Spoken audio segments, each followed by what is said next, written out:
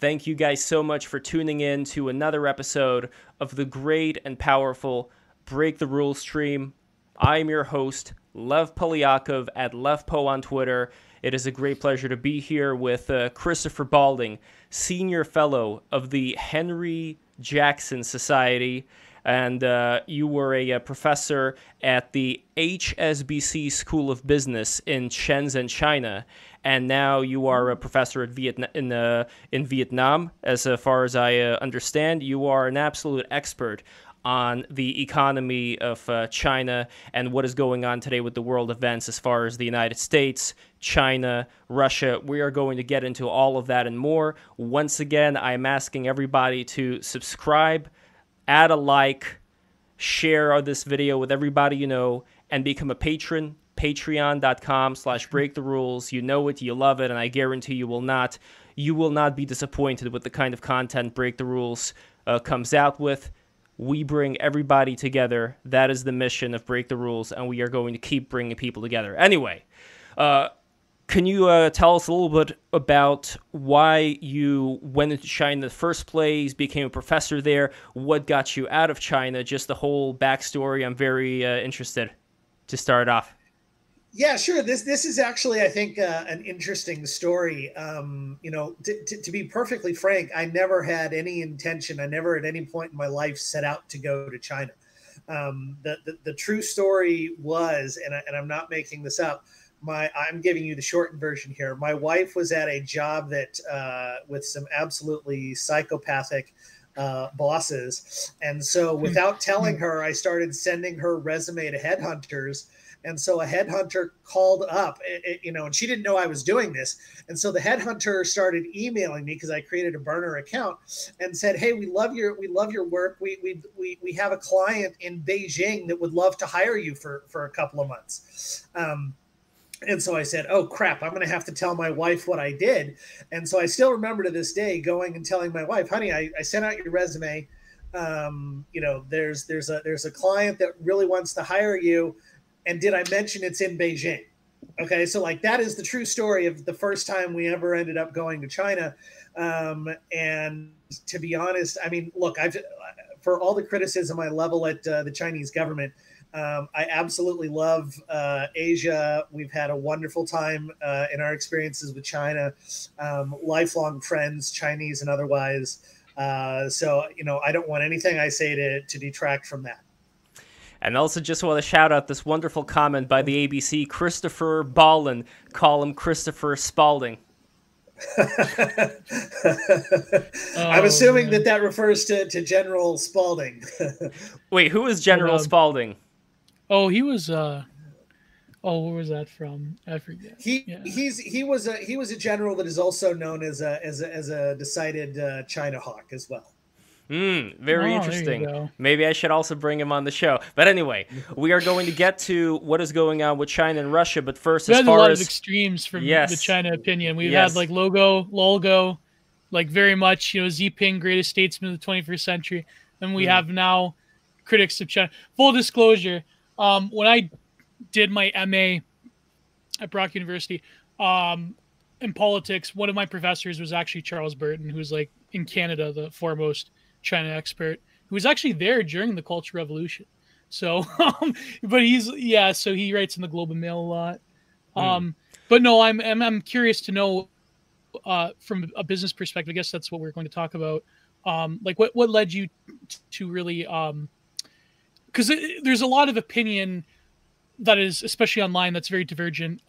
Some saying that, China, they're the best model ever, and they're way leagues ahead of the West. And then there's others that are saying that there's actually secret fissures within the Chinese economy that they can't hide anymore. So I don't know. I'm maybe that's a good way to get into the conversation. So what do you think of the overall structure of the current Chinese economy, especially under Xi Jinping? Adding into that, also I'm curious why you left China as well. But maybe those two things factor into each other. Maybe they relate to each other. Yes, maybe. No, so actually, why I left China was is pretty unrelated. So I had been there, I think, 8.5 years. And basically the short version again is that I had raised the issue of China asking foreign university publishers to censor their work on China and remove articles within China. And needless to say, that did not go over too well at the university, Peking University, that I worked for. And so basically, in a snap decision, I was told that my services were no longer needed. And this literally came like 2 days before I was scheduled to start teaching. So this came at basically at the last minute. And to be fair, I was perfectly honest. I was never asked to not say anything while I was there about the Chinese economy and stuff like that. I avoided the sensitive topics like let's say Tiananmen, Tibet, things like that. But when it came to things like the economy, I was never asked to refrain from saying anything. I probably was a little more restrained, but I never really held back on the economy. The state of the Chinese economy today, I think one of the key points is what is your reference point? And what I mean by that is if you actually look at, let's say, the Chinese economy next to its like peer economies, and just as a couple of reference points, countries like Mexico or Malaysia, Russia, Brazil, things like that would be relatively good peer economies because of their GDP per capita. Okay, so that's what we're going to look at. And if you look at it that way, I think the Chinese economy is quite clearly in showing enormous stress. And just as an example, the debt levels of the Chinese economy compared to, everyone says, well, we should compare the debt level of China compared to the US. That's actually, for multiple reasons, not a good comparison.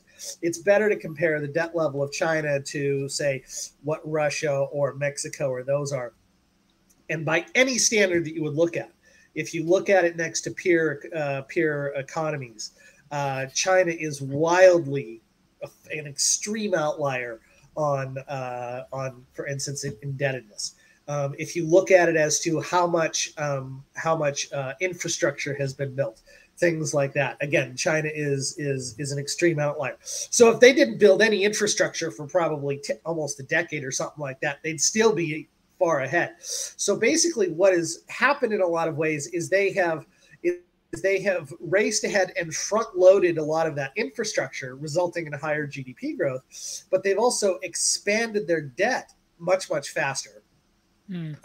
So that if they, that has basically brought forward a lot of that growth that would be spread out over the years, and they simply don't have, let's say, the non-input type of growth left. And what I'm without really making very fundamental changes to the economy. So I have no doubt that they're going to continue to build more apartments that don't need to be built and more bridges that go nowhere. But that is simply creating more and more problems. And so I think there's, look, it could last a long time. Make no mistake about it. I'm not predicting the downfall of China in 6 months. It's very likely to last quite a significant period of time. But there absolutely is enormous stresses in the economy.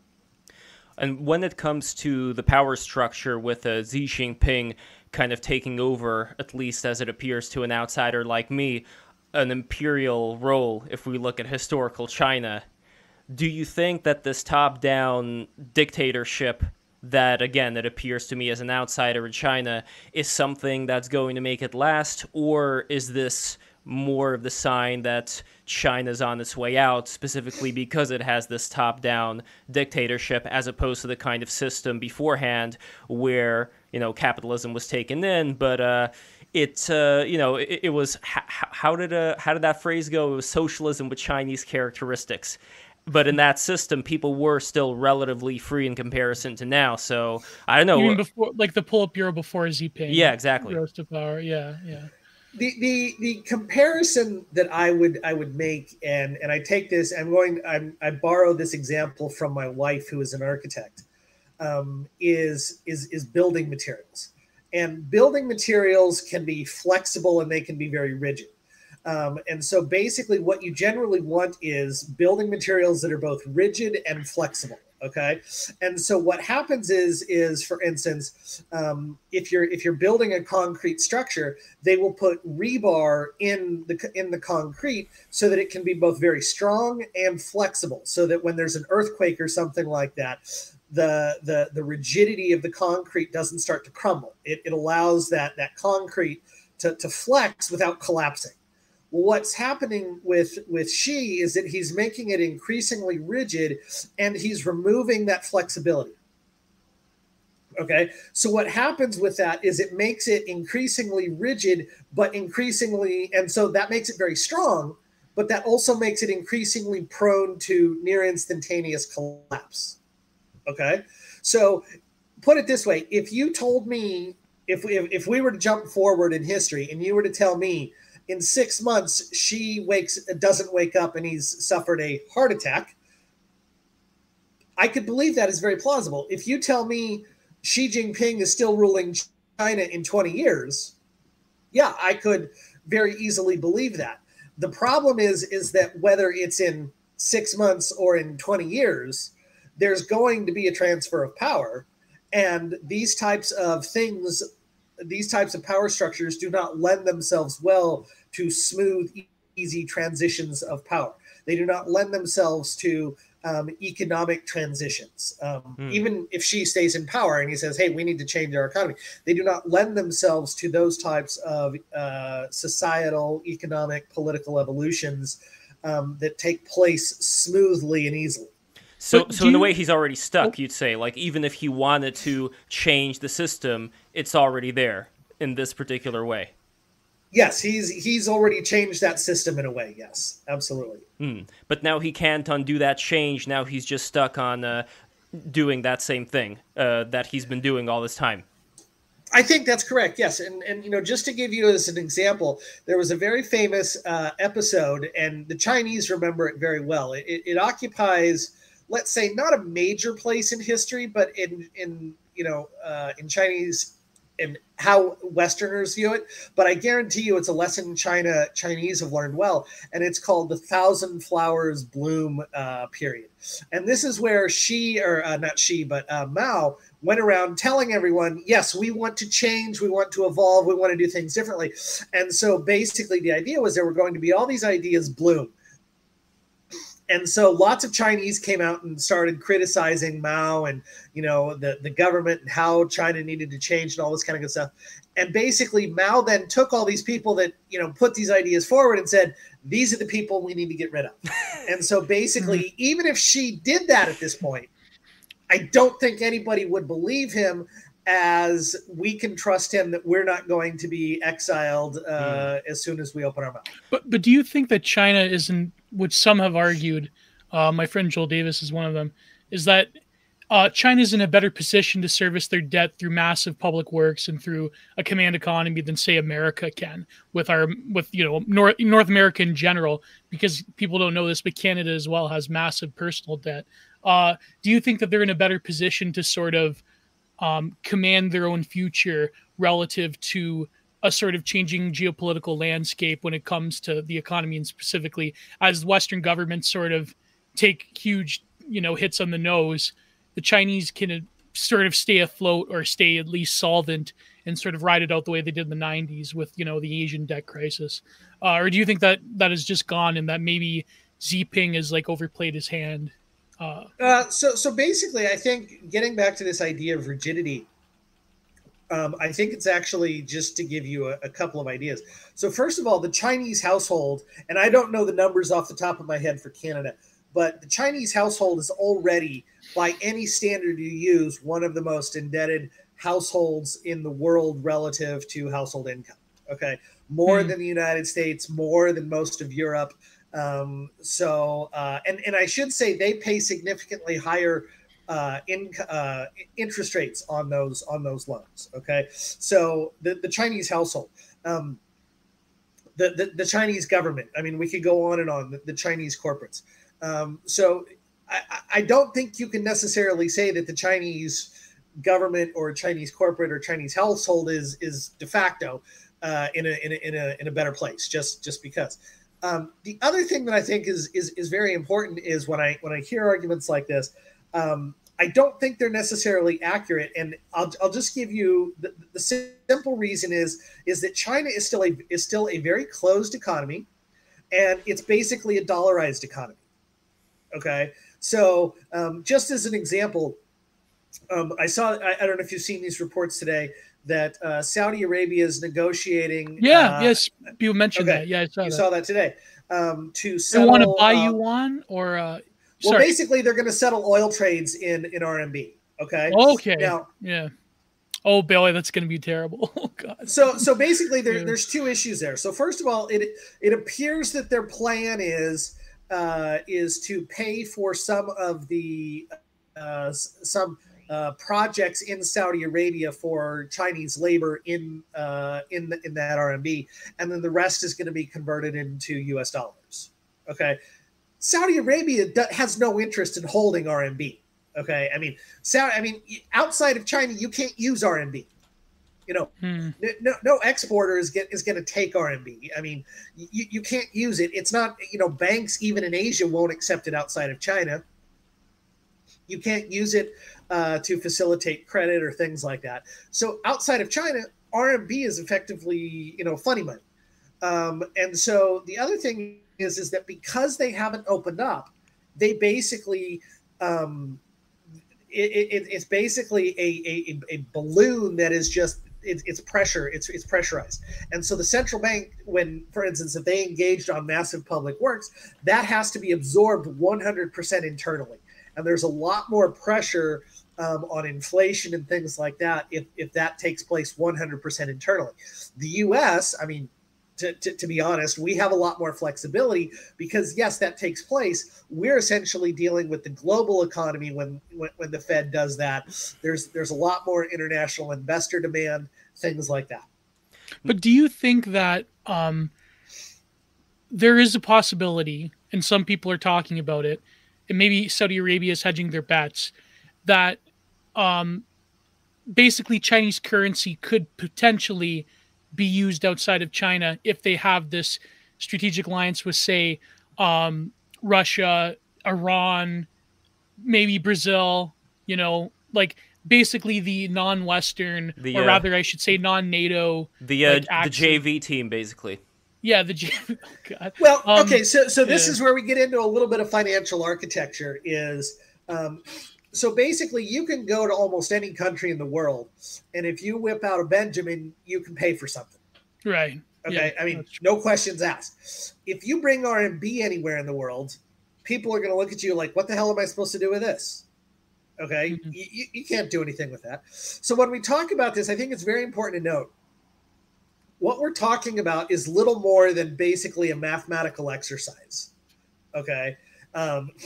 So that, and what I mean by that is this. So even if Saudi Arabia settles it in RMB, what they're basically going to do is they're basically going to say, okay, we're going to have an accounting exercise.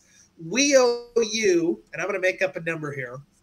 Let's assume we ship you 10 billion RMB of oil. Okay. You're building us something in Saudi Arabia. We owe you 1 billion RMB for that this month. Out of that 10 billion of oil we just sold you, take out 1 billion and convert the rest into dollars for us. That's what's going to happen. Okay. Because outside of China, what are you going to do with it? What are you going to do with it? You can't use it outside of, so they're going to basically buy what they need from China. And so basically it's just a mathematical exercise, for lack of a better term. And sanctions avoidance. I should say sanctions avoidance. Oh, yeah, that's... Well, that's speaking of sanctions, I do want to get to the Russia part of this as well, since the title of this episode is China's Russia. So, well, before that... Yes. Okay, go on, Gio. But do you think, like, theoretically that potentially it could change? Because people are talking about the US dollar being, weakened by certain actions. Or do you think that in the future, maybe... the Chinese currency, they could potentially, maybe not be the world currency, but become a rival currency, or it just doesn't work like that? It doesn't work like that. And there's a very simple explanation. for the RMB to become a true right. So let's put it this way. China, if they wanted to, could snap their fingers and tomorrow have a rival currency. No questions asked. By economic size, by financial importance, absolutely. No questions asked. Right. Okay. There's a very simple explanation. Until the RMB can be freely exchanged at a global price set, it's never going to happen. And Xi Jinping will never let that happen. And until China lets that happen, which that is not going to happen in the foreseeable future, until that happens, because look, forget China for a second. How are Brazil and South Africa supposed to trade goods in RMB if China doesn't let RMB into the rest of the world and doesn't let that RMB trade at a free price? Well, what would happen? What would happen if it did? Let's just pretend that China. If there was like a reform movement, if there was another, what was the Russian equivalent? Perestroika, right? Perestroika. Yeah.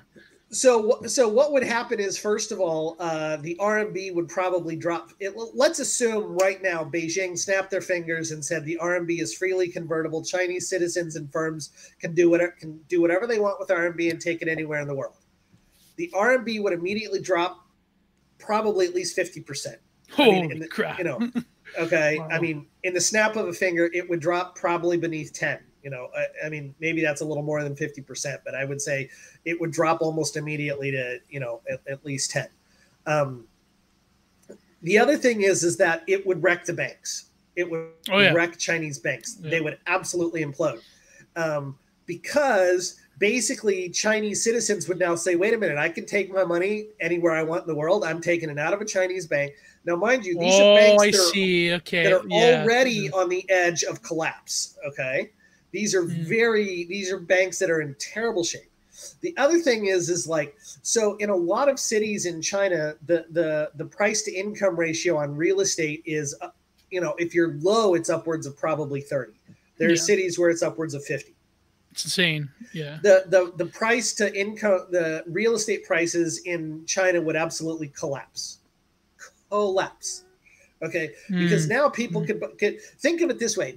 Just to give you an idea, where I lived in Shenzhen, the apartment I was living in probably would have sold for about $2.5 million. Okay. It was 1,400 square feet or so, $2.5 million. Nothing special. This was not a luxury in the Ritz, anything, but $2.5 million. The people around me probably made, I would guess, $20,000 a year, maybe $30,000 a year if they were doing well. Okay. It doesn't make any sense. So what they would be doing is they say, I'm gonna sell my $2.5 million Shenzhen apartment. I'm going to drop $1 million to buy a nice house in America, and I'm going to stick 1.5 in the bank and relax. I'm retired. Okay. It absolutely wrecks the Chinese economy if they do that, and they know it. Is there also, you'd say, a distrust of what's going to happen to the future of China from the Chinese people themselves? And how much does something like corruption factor into this? So as far as tying this into Russia, and I want to tie it into Russia in other ways as well, but if we're specifically speaking about the corruption here, I think one of the biggest reasons why the Russian, why they should probably change the Z into a letter L with how they're doing over there in Ukraine. Oh, here we go, left. Here we go. Anti-Russian propaganda. Is because, Russian propaganda is because the Russian government takes around 80% of the money that's supposed to go into the things like the military. They're robbing their own infrastructure dry. And what I'm curious is whether similar things have been going on in China and whether that is also something that makes the Chinese population lose faith. Because a lot of people, from what I understand, have been executed by the Chinese government for corruption, yet corruption is still happening. So something's weird here. Why aren't the executions working? So what research has basically found, and what a lot of instinct told people, was, first of all, it was as much a political cleanse as it was an actual corruption crackdown. So that he did absolutely go after people that were, let's say, generally linked to his faction, but he also went a lot more after people that were linked to other factions. Okay. So the other thing is that corruption doesn't necessarily go away. They just get better at doing it. They figure out different ways to do it. Okay. So I think that is a very important thing. When you talk about like the Russian military, the stories of corruption in the Chinese military are absolutely legendary. Okay. Like there was a great story, and this actually made the news in China.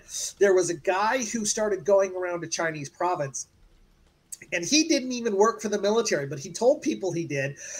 And he started just basically saying, I'm accepting bribes to put people in at the officer level, okay, of the Chinese military. The guy made a few $1,000,000 before the Chinese authorities realized what this guy was up to. Okay. I mean, think about this. This guy just said, hey, I work for the Chinese military, and he made a few $1,000,000 before anybody caught on to the fact that he didn't actually work for the military. Okay. There's a couple of stories of generals that worked in HR, I should say. They didn't even work in like armaments and things like that. There was this general that worked in HR, and when they arrested him, he had a sizable Beijing apartment that was floor to ceiling cash except for his bed. Okay. And the urban legend is that they broke 25 cash counting machines just to count all the cash that was in his apartment. Okay. That was the urban legend.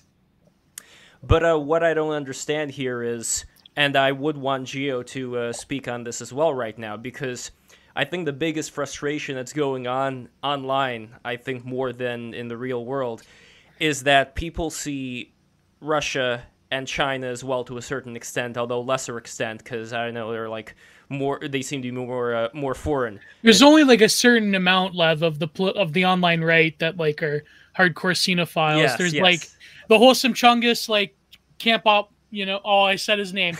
Logo Wyden. Then there's like certain white nationalists who are like, China is a base and red pilled system. Yes, but the idea still comes down to the whole base and red pill thing, where we're talking about there being favoritism towards Russia right now, despite the horrible things that the government is doing, specifically because it's seen as the antithesis of what is perceived to be this hegemonic United States Western culture. So I don't want to put any words in your mouth, Gio, but can you describe a little bit more in detail about why this side of the internet favors? The case is a bit more to be made with Russia, because the Eurasian ideal at least is closer to like a more European, although I wouldn't say, like, there's a lot of people that are correct to point out that the Russians aren't exactly pro-European or pro-North American right-wing. I mean, obviously. But it's like, it's closer to be made that they have at least some interest in counterposing the sort of Anglo-American NATO world order than China. I mean, China, but then again, and now that Russia is being flung into the arms of China, it's very interesting. But the argument goes that essentially, this, again, we'd have to argue about another time about the war in general going on right now. But essentially, I mean, it's viewed as that Russia is the only power that is at least capable of putting a monkey wrench within the sort of global neoliberal world order, along with China. But then China brings its own complications and problems. I mean, there's only a few right wingers, I think, that will go out their way and say that, China is like, the archetype of the strongman. But I think as a whole, Russia is the more logical option. I mean, obviously, because now that there's sort of like a religious fervor against Russia, I mean, it's kind of cemented this notion that now domestic culture war politics is now grafted onto this war between Russia and Ukraine. So that's like, again, another impetus for people to almost instinctually go, well, I hate the NATO Anglo-American world order, therefore I'm going to support Russia. And but then there's a few people that, of course, say, Ukraine is filled with based Nazis and nationalists, so therefore we should support them. But that's very few and far between.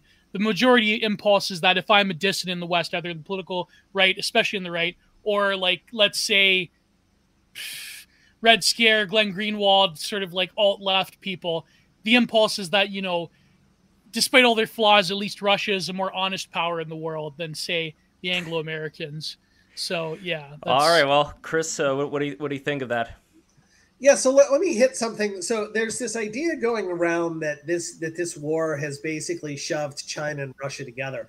And I don't think that's really an accurate assessment. I think it's more like people realized how close these were, and it definitely pushed them together a little bit further. But I think it was like, the analogy I used the other day is this is like, you yelling at your daughter when she says that her roommate is really that has tattoos and a nose ring isn't really her roommate, it's her boyfriend. And you can't say that you yelling at them brought them closer together because they were secretly married 6 months ago. Okay. I mean, and to use a slightly different analogy is like, look, let's not beat around the bush. China and Russia have a lot of reasons to not like each other. Okay. Oh yeah, tons. Yeah. Okay. But this is like the Russian mob and the Italian mob teaming up saying, wow, this sheriff is a real pain in our ass. So, we may do some drug deals together, but we got a bigger problem right now, and we got to deal with this shit before we start fighting each other again. Okay. But do you think it comes from there's still some resentment, at least to the older people within the Politburo, that the way that Russia sort of like abandoned them in the 70s? They're like, you know what, China, you're on your own, can't help you. Or is it more like, is it like their cultural differences, or what would be like the sort of shelling points that would push away China and Russia from each other? Well, China's so on the negative side, I mean, look, China has tried to steal military hardware from Russia the same way they've tried to steal it from everybody. Okay. So, I mean, and Russia knows this. Okay. This is not a secret. China has openly talked about, reclaiming parts of Eastern Russia, like up near, north of. In Siberia, there was like a whole area that the Russian government gave to China for a period, I think, of 40 years, but it might as well have been given over forever. I don't remember what the exact area is. Yeah, and China's talked about large parts of that coming back to China. Okay, so let's not gloss over it. At the same time, they both say we have a stronger interest in a bigger common enemy. I mean, right. Make absolutely no mistake about that. And this has been going on, and they've been coming much closer for some time. Now, if one of them stabs the other in the back at some point in the future, it's going to be no surprise. It's going to happen. Okay. But until that day comes, yes, they will be close. They will be close allies, and they will fight for each other, and they will fight Western democracy. I just want to rewind a little bit here. Sorry, Gio. I just want to rewind a little bit here to the specific thing I was bringing up, because I do want to talk about the relationships between Russia and China. But before that, I just wanted to get like a general outlook here on the kind of world that people value. So, for example, yourself, Christopher, you've been in China. I know you've met a lot of wonderful people there, but at the same time, there are certain things about the government, like you said, like the corruption, the inflexibility, certain things in this top-down style government that you recognize as being detrimental. There are people who are in the West right now, several of whom I think are watching the show right now, saying like, oh, love it, shut up. And those people, they are the ones who, they're probably living, I don't know, some of them are living in the Middle East or whatever, some of them are living in the West, and they look towards these top-down dictatorial powers as being the cure for what they see as being this globalistic, homogenous liberalism that's so destructive. Just from a philosophical or whichever perspective, what is your personal view on that particular view towards life as far as a wish to live under this dictatorship, which would, as they see it, take care of a lot of these problems? So I think it's one of those things that the way that I thought about it when I was in China is there's absolutely a portion of the population in all these countries that I've been to that absolutely yearns to just, go about their lives without being told what to do. Okay, whether it was Iranian or Pakistani students that I had that said, "Man, I wish I could just go have a beer," and stuff like that. Okay, I mean, simple things that you and I take for granted, to be honest. Or whether it was Chinese students just wanting to do whatever they wanted to do on the internet, like playing video games. Okay, I mean, again, not even necessarily political stuff, just things that their government steps in and says, "No, you can't do that." I think there absolutely is a significant yearning for that type of freedom. I'll also say a lot of times when you talked about when you would talk to people, there was a significant portion of the population where it was like trying to describe 3 dimensions to somebody who lives in a 2-dimensional world. Okay. I mean, I don't know how else to explain it. It's like the color and richness of life that you can experience as compared to someone that has only ever lived in a 2-dimensional world. And their mind almost can't understand what it's like to live in a world like that. And that's why, look, I absolutely make no apologies for saying things like, if you are a member of the PLA or a Chinese princeling, you probably, shouldn't be given a visa to the United States. I'll also say things like, I absolutely, believe firmly that America should be, continue to welcome immigrants with open arms, from countries like Ukraine and Hong Kong and places like that, because, that absolutely, I think, makes us better. I think it absolutely, it keeps us pushing forward. There's a reason a lot of those people that come over and such a high percentage of, unicorn startups, have the involvement of immigrants in some capacity. So I'm absolutely a fan of that type of that type of thinking. Well, same thing was happening with the Russian immigrants. So, for example, with myself and my family coming to the United States, it is a similar situation where it's interesting that in the peanut gallery, people who are reactionary that have this view of, oh, the West is so degenerate, and the New World Order and Western civilization is rotten to the core, that despite this minority of people, if most people are asked where they would rather live, they would not go to Russia. They probably would not go to China. Well, you don't know, Lev. They haven't been given the option to. But they would definitely go to the United States. They would go to any Western power that's so despised by a lot of the people that have a lot of time in their hands to write. But this is a very important. This is a very important thing, because I'm trying to figure this out. What Christopher just said right now has to do with what the average people he's talked with in China long for and yearn for. From what I understand, there wasn't the reverse that I just pointed out that's happening online right now, where a lot of Western people... That's why what's so amazing is if you look at the number of, let's say, princelings from China or children from Russian oligarchs, where are so many of them based? Where do so many of them have second passports? Okay, I mean, London or New York, probably. London, New York. It's places like places like that. There's a well-known writer for the South China Morning Post, and this is a firebrand, anti-American, anti-Canadian guy. China's taking over the world, all this kind of good stuff. He's spewing this nonsense. And where does he live? Canada. Okay. But that's a demoralization tactic of the Chinese. I mean, the Chinese, they fund indigenous groups and so forth here in Canada, and they hide a lot of their assets in Canadian real estate. They totally destroyed our real estate market. So I'm no fan of the Chinese, but I think that I don't know. This seems like,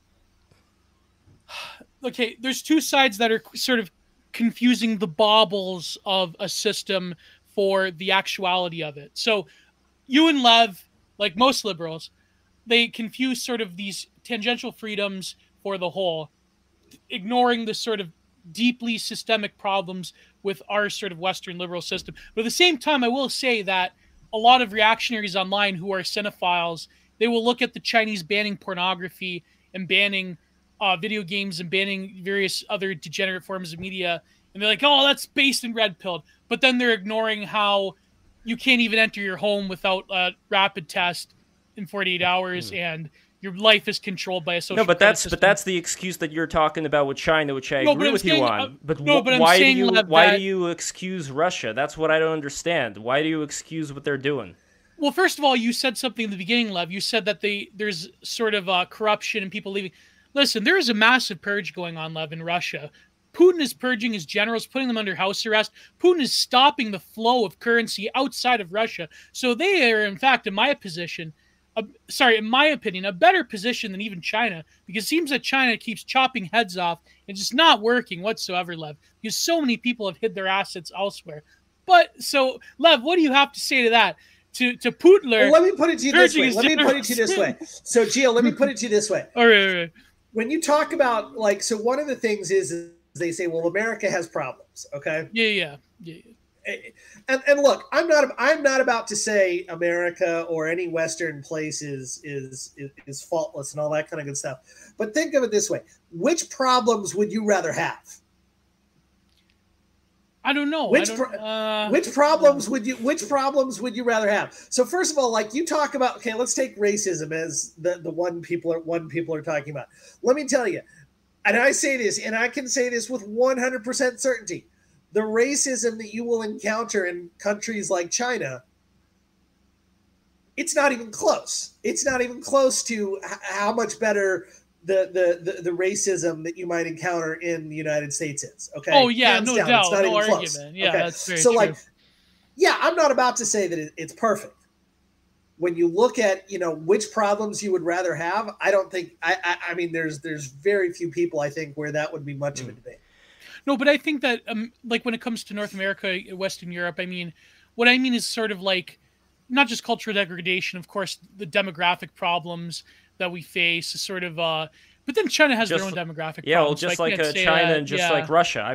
You're describing things that all these countries are facing. Russia, okay, we'll give you that, Lev. Russia does face severe demographic problems, but unless Putin is but what is Russia doing well? This is what I understand from this conversation. What is it about? What do you mean? They're doing many things well. Like what? Just give it time. Give it time, Lev. No, in all seriousness, what is Russia? Trust the plan. What is Russia doing well? We gotta know. Okay. What is Russia doing well?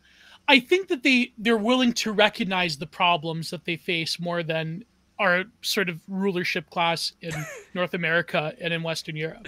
They're sort of this is why Putin is engaging in these actions, because he knows that he faces severe demographic problems in the future, and there will be a time where there probably won't be as much military age men in Russia, and that's why he's stealing from his own country bigger than ever throughout the last 10 years. I don't understand the logic here. Well, we're stealing from our own. Well, okay, Chris, this is what I'm trying to figure out. Gio says we're doing the same thing. The United States is just the same thing. We're doing the same thing in a bigger level. Bigger level. It's not just a matter of just stealing for sort of like an oligarch stealing from the people. It's more of you have the political class within America in particular is essentially, not only do they hate their own population, but they're essentially giving up their own future for ideals that are incredibly culturally, politically, in my opinion, spiritually corrosive to any population, to any civilization. That's what we're dealing with. Russia, it's like this sort of, pissy corruption and oligarch stuff, but you can't really compare that. Hold on. I got it. Okay, go ahead, Chris. So you look at any Russian oligarch. Let's just, I don't know of one Russian oligarch that has clean money, for lack of a better term. Oh, yeah. Well, maybe there is, but I don't know of one where it's okay, there's clean money here. Okay. So here's the thing. So let's even take the Trumps or the Bidens. Okay. Just as obvious examples. The corruption amounts that we're talking about with those guys, with Russia or anything else that's rumored, is it's pennies compared to the corruption that you're talking about out of China or Russia.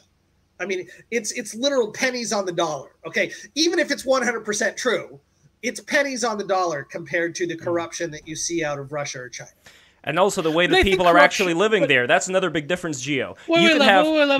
Real quick. I just want to put this in there, okay? So Geo-harassment in the chat. Hashtag geo-harassment. So in the early 90s, when Putin made up this lie about him moonlighting as a taxi driver, what he was actually doing was running St. Petersburg, even though Sobchak was the mayor. He was the guy who was... Putin was the guy who was taking the aid money that all the governments were sending. Hold on. So Putin was taking all the money that the Western governments were sending into Russia as aid, and he was then using that money to purchase cocaine instead of using that to aid the Russians, which is why a lot of Russian people experienced starvation during the early 90s. And then he was using that cocaine money to finance all of his people. But when the economy hold on, let me finish. When the economy, hold on, please. When the economy finally started to, get up and running in the mid 90s to late 90s, that's when Putin started ascending the leadership ladder, and he was riding this high while the stealing was going on even more than ever. The people didn't really notice it as much during that time, though, because there were boom times. But now the people are starting to notice it a lot more. And this is the big difference, where despite however you would argue what the levels of corruption are in the United States and Western countries, the fact of the matter is the kind of corruption that goes on in Russia ends up affecting the average Russian person significantly, to the point that they can't get good health care, to the point that this is my point. They have outhouses in 80% of the, or however many percent of the villages there. They don't even have a running water or bathroom. But this is my point. This is our disagreement, Lev. All right. Is that Martyr did a great podcast recently. Derek Cooper did a great podcast on this leading up to the Ukraine conflict. Is that our disagreement is that you think that Putin is all like the sort of like the Austrian painter, and he stole from the people. And yeah, did he steal from the people? Of course, yes, not denying that. But I think that when you have Western NGOs, when you have heads of Western banks flying into Russia to loot everything clean, using selective oligarchs that some of them Putin got rid of, that were basically plundering the ex-Soviet economy, that were doing terrible deals and advising them in terrible capacity. Even people, he's like the number one neoliberal ghoul. You have Jeffrey Sachs even saying that what they did to Russia was a crime. And this is Jeffrey Sachs. This is like, you want to talk about neoliberalism.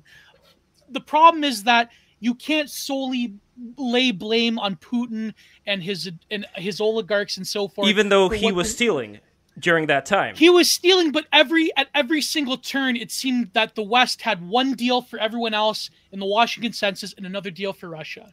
And it went all the way up to 2008 with Georgia, when they put in the puppet, and all the way up to when they got rid of the guy in Ukraine. It's the same pattern over and over again. There's one deal for Russia. There's one deal for everybody else. Before I would love for Chris to respond to that. Chris, how about just Chris weigh in before you spew some more anti-Russian propaganda? Real quick before Chris responds.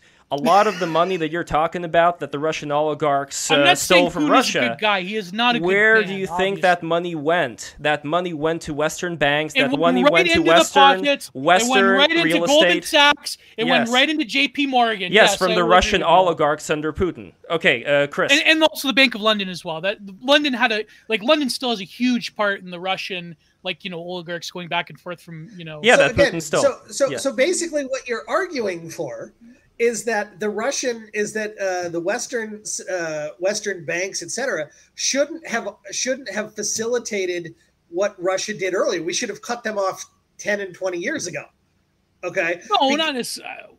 That's what you have to. That's logically what you have to be arguing, because you're saying there was all this corruption and the Western banks were a part of it. So then yes, we basically should have done what we're doing now 10 years ago, 20 years ago.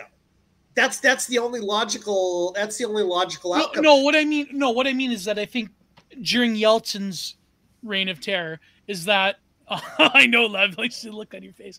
I think that the problem is they were essentially facilitating.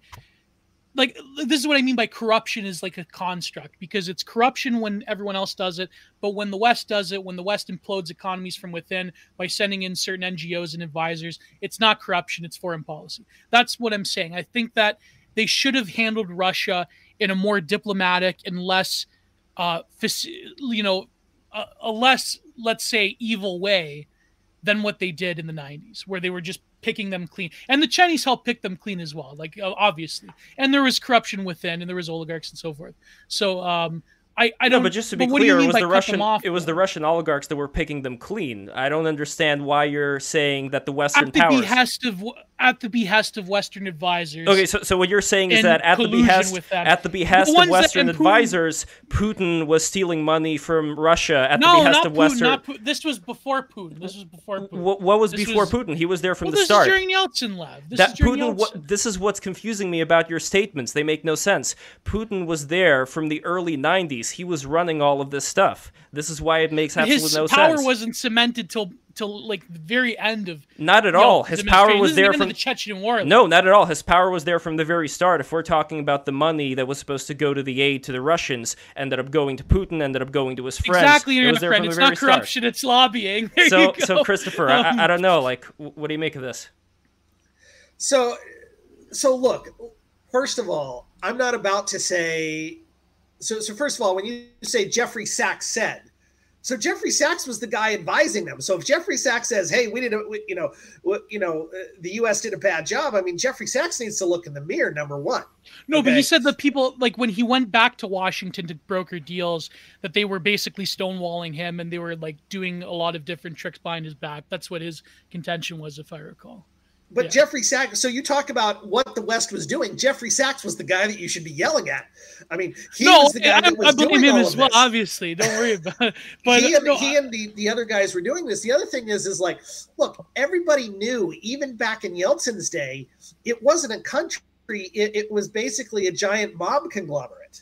Yeah, I mean, everybody knew that from day one. I mean, that was apparent, basically very early on in Yeltsin's day. So, like, look, I'm not about to say could the West have done things a little bit better? Sure, absolutely. Can you blame the West for how Russia has turned out over, the past couple of decades? No, it's not. I mean, Russia and Putin and those guys have basically said, this is how we're setting up the country. This is how things are going to run, and that's how it's run. I mean, and also if we're talking about this mob rule that not mob rule by the mob rather, that Christopher was talking about, who was in charge of that? The KGB. And Putin was part of the KGB at the time. I mean, Jeffrey Sachs, he regretted his shock doctrine back when Naomi Klein was. But the shock doctrine, it did end up actually working out in the end because Russia's economy went up. No, why do you think Putin became so popular during that time? Because he was riding the high when the economy was finally getting to be good. No, but that's the whole. But Lev, the whole point, again, as much as I hate Naomi Klein, which she's become, I think she was correct to assert that the shock doctrine, kind of like crack cocaine, will give you a temporary high, but as soon as those, bills come due, then everything just bam, just goes right downhill, Lev. And that's what happened in the early 2000s. Look at what's happened. Look at what's happened to Russia. Is all of the tech has gone into increasingly parasitic type tech, either military, security type of stuff. Yeah. The early types of tech that you had, because you had companies like Yandex and others, and those guys have basically fled the country.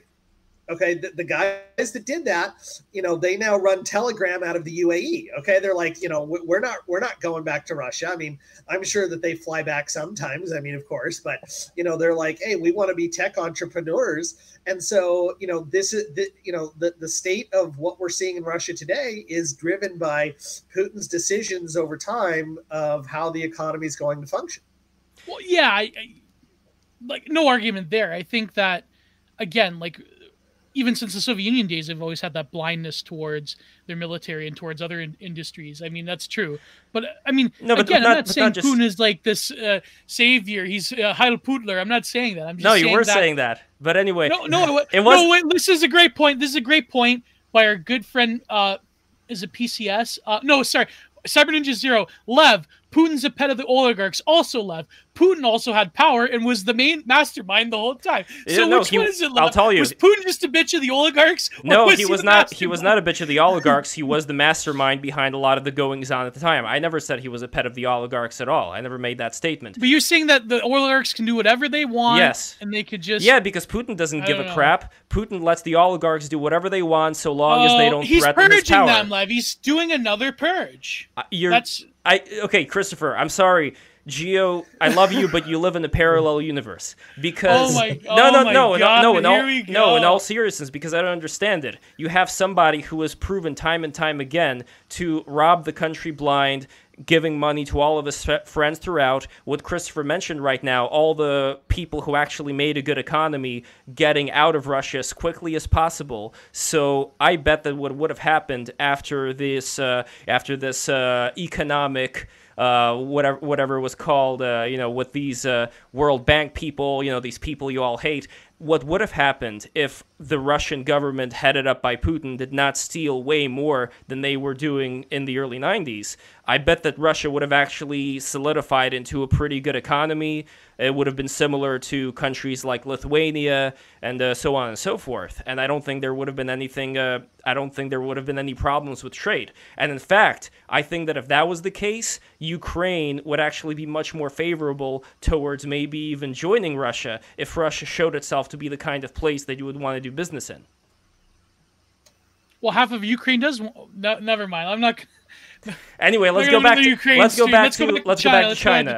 Yes, but I want to go back to China in relation to Russia. So there was this former spy named Yuri Shvets, who talked about how China prefers soft power. China doesn't really want to cause any trouble with any other nation. They prefer soft power. But do you think that there is something in terms of the war that's going on right now that may have been set up in a certain way by China for certain selfish purposes? So the way that I would always phrase it is, I don't think it depends on what you mean by soft power. So like we typically think of soft power as, people, having McDonald's and watching an episode of Friends or something like that. And so they have a favorable opinion of the US. I don't think we can think of Chinese soft power in the same way. Okay. China gets soft power in a slightly different way. And the way that I would describe it is this. The son of the leader of a country gets invited to dinner. And the next day, the leader of the country makes an announcement about how they've struck a deal with China. Now, what they don't tell you is that there were some hookers and a suitcase of cash or something like that at the dinner with the son of the ruler. But the son of the ruler puts in a good word for the Chinese conglomerate that is bidding on a deal or something like that. Okay. So China doesn't go in guns a-blazing, for lack of a better term. They don't go in and, smack you around, but they absolutely, let's say, pull strings behind the scenes to make sure that that happens. Okay. That what they want happens. And this is why, like, if you look at how they operate, this is why universities, whether it's in the West, whether it's in the US, the UK, places like that, this is why, lots of places get effectively CCP donations. If you look at the U.S.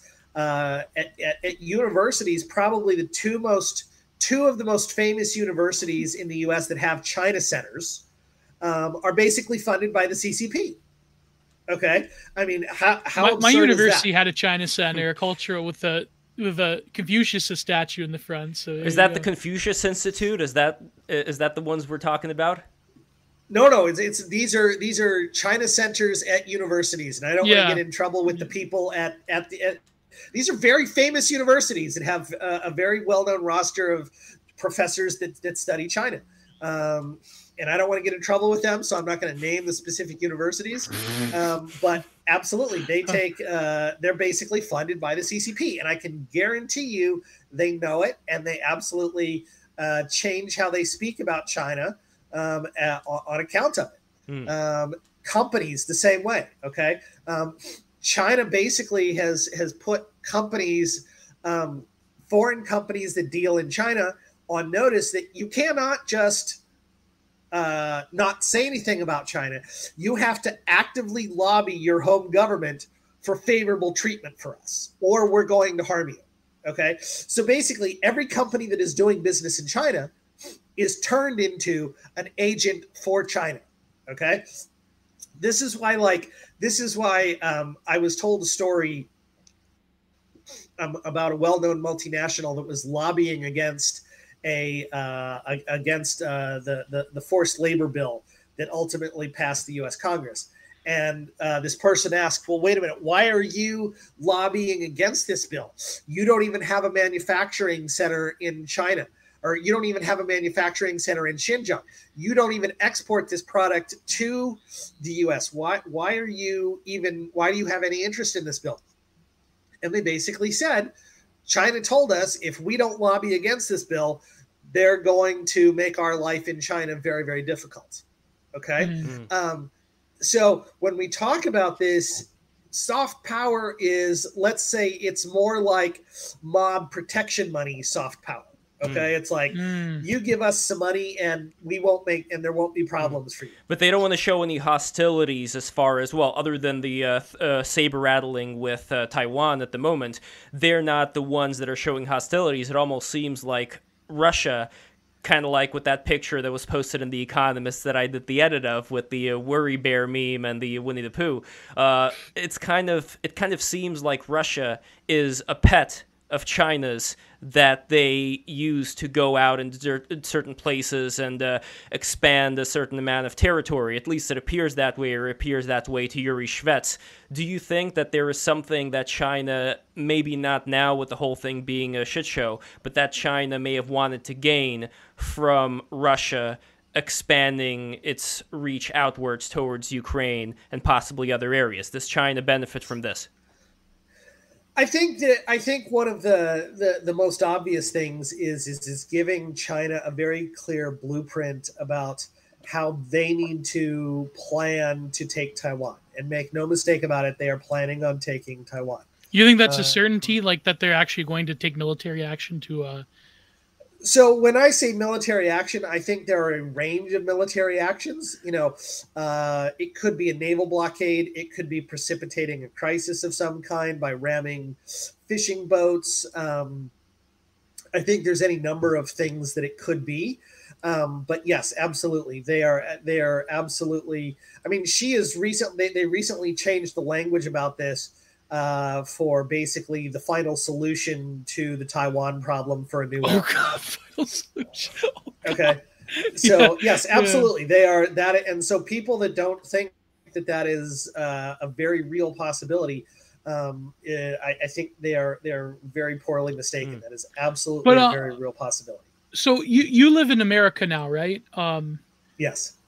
I'm curious though, because in Canada, it's sort of similar, but I'm wondering when it comes specifically to the sheer amount of politicians that have basically been bought off by the Chinese.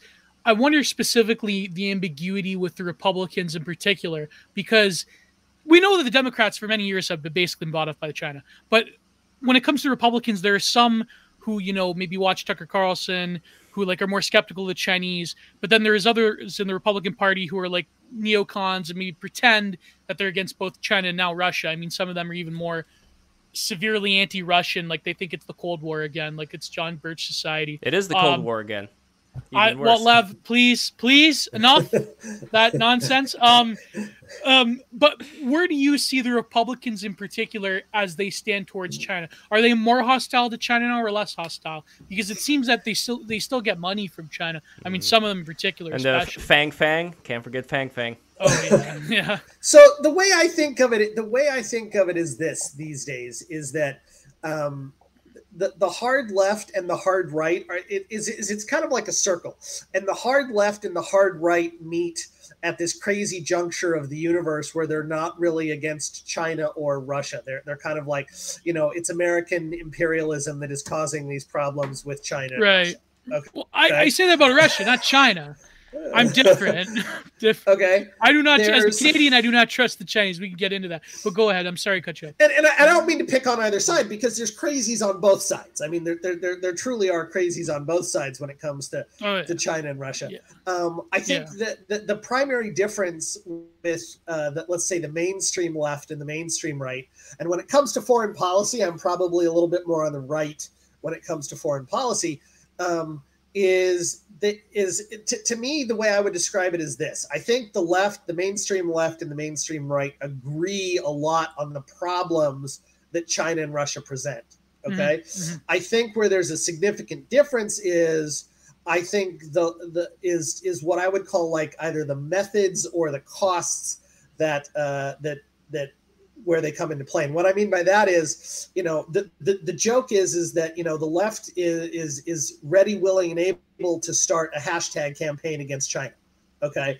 The West, who's maybe, or the right, who is maybe, and I don't like this, I don't think this is necessarily a good descriptor, but maybe a little bit more isolationist, is much more willing to maybe put on tariffs and things like that to it. So I think the mainstream left and the mainstream right, where the real disagreement is what are the methods or the costs that you're willing for your policies to bear to be able to confront Russia or China. I mean, to be honest, I don't think anywhere in the United States, I don't think any party is saying let's go send troops to the Ukraine as an example. I don't think anyone that I've heard of really make that argument. There are some, like, I mean, Lindsey Graham is like pretty close to that, actually. Like some of the rhetoric coming out of, like, the no-fly zone thing is interesting because people literally think that there's some, I don't know, going to be some kind of like dome that's totally neutral that's going to protect Ukraine. No, it's like that would essentially constitute a military intervention. Well, there was an announcement recently made where if there's any incursion into, I believe, the area of Poland, then that's it. That would be then Poland's a NATO country, right? Yes, exactly. The trouble right there. Yeah, that. Yes, I don't think. But the other thing, I would equate this to, let's say, like the standard leftist SJW type that people on the right have been fighting against, where one of, I think, the truest and most important points that they made about these reactionary leftists is they said that if you apologize, you already lose. Every single time when it comes to the people that want to cancel you. And when it comes to a country like Russia, when it comes to a country that could say, if I go in here and you resist, then I'm just going to use my nukes, so, oh, you're weak, I'm just going to keep going, I'm going to keep going. I think it's the same mentality with the leftists, where if you bow down, if you let them get away with it, they're going to keep going and they're not going to stop. So that's why when it comes to solving the situation we're in right now, and I wish it gets solved as quickly as possible, the idea that a country that's already started to acquire territory, and you could even see it by the size as far as Chechnya, and then we have Georgia, and then we have these area, like it just keeps going more in terms of population. It's because the West pushed. Never mind. Go ahead. So I think there's two very interesting things. No, it's absolutely not because of the West. I mean, Putin has absolutely, and she has made it very clear for his part of the world that basically both of them see the fall of the Soviet Union as the cataclysmic event of the 20th century. And basically they each in their own way want to restore a utopian vision of basically either the Soviet Union or let's say 20th century and then the 19th century Chinese Empire, which maybe even, comprises parts of the South China Sea and things like that. Okay. And related territories. So I can tell you, this is why, like the Philippines and Vietnam and Malaysia, even though they may do business deals, they are absolutely on high alert to anything that China is doing. And so there's this, and this is what I think is so dangerous about it, is there is this almost messianic idea in these two guys' heads about what they're fighting for. It has no bearing on, people talk about like geopolitics or strategy or army strengths and all that kind of good stuff. And I'm like, that's who cares? That doesn't matter. And people look at me and say, what do you mean that doesn't matter? We got tanks and we got RP. And I'm like, it doesn't matter. I'm like, when you have this messianic idea in your head about what you're fighting for, it doesn't matter. You'll just throw more men. You'll throw more people at the problem. You'll wreck whatever you have to, because it's this utopian messianic idea in your head about what you're fighting for. But do you think that now that, I mean, the West, we are in a period of incredible exhaustion because we think that our messianic idea from previous decades ago won, maybe it did, but do you think that politics going forward will be sort of what people like Lev's favorite philosopher from Russia calls the civilization state, that Xi Jinping definitely does have a middle kingdom idea of China, and who knows, maybe he will encourage into Vietnam, because despite them supporting them during the Vietnam War, I mean, the history between the Vietnamese and the Chinese, I mean, it goes back forever, right? Centuries. But and the same with Russia, right? And same maybe the Middle East is ambiguous. I mean, there's I don't think the Vietnamese like China very much. No, that's what I mean. Yeah. I mean, if China can take Taiwan, I mean, I say there's a greater argument actually to say that China is in a better position to take other territories than people think that Putin is going to. Yeah. As soon as he steamrolls Ukraine, he's going to go to Poland and Hungary and wherever. I think that there's more of an argument to be made that perhaps Xi Jinping wants to control. Well, already in a way, I think Xi Jinping is controlling a lot of people's minds by the fact that people are talking about, oh, the West is doomed, the West is destroyed. I know, I keep noticing this ideological subversion everywhere in the reactionary right. Yeah, but that's oh, come on, love. No, it's part and parcel, I think, of China's strategy to delegitimize any power that the West has. Meanwhile, at least, I don't know, Christopher, about you, but what I'm seeing right now is kind of an inverse, where on one hand you have these commercials coming out of China and Russia showing, we have this manly army and we're very powerful, unlike these, Westerners. And what we're seeing right now is the opposite, that their army is crap and their people don't know what they're doing. Meanwhile, the Ukrainians are doing great. So anyway, I don't want to get into that too much. No, but the point is that there is this ideological subversion. But to Gio's question, Christopher, do you see there being this multipolar world? And also, do you think that I am right in terms of seeing this ideological subversion happening in the U.S. from China? So I think so let's put it this way. I don't think America has really woken up. I think it's waking up, but I don't think America has really woken up to the depth of, America likes to think that it almost lives in a postmodern society where ideas and, ideology are kind of a thing of the past. Yeah. And they really aren't. They really aren't. And to Xi and Putin, this is absolutely deeply ideological. It is deeply about, democracy versus non-democracy.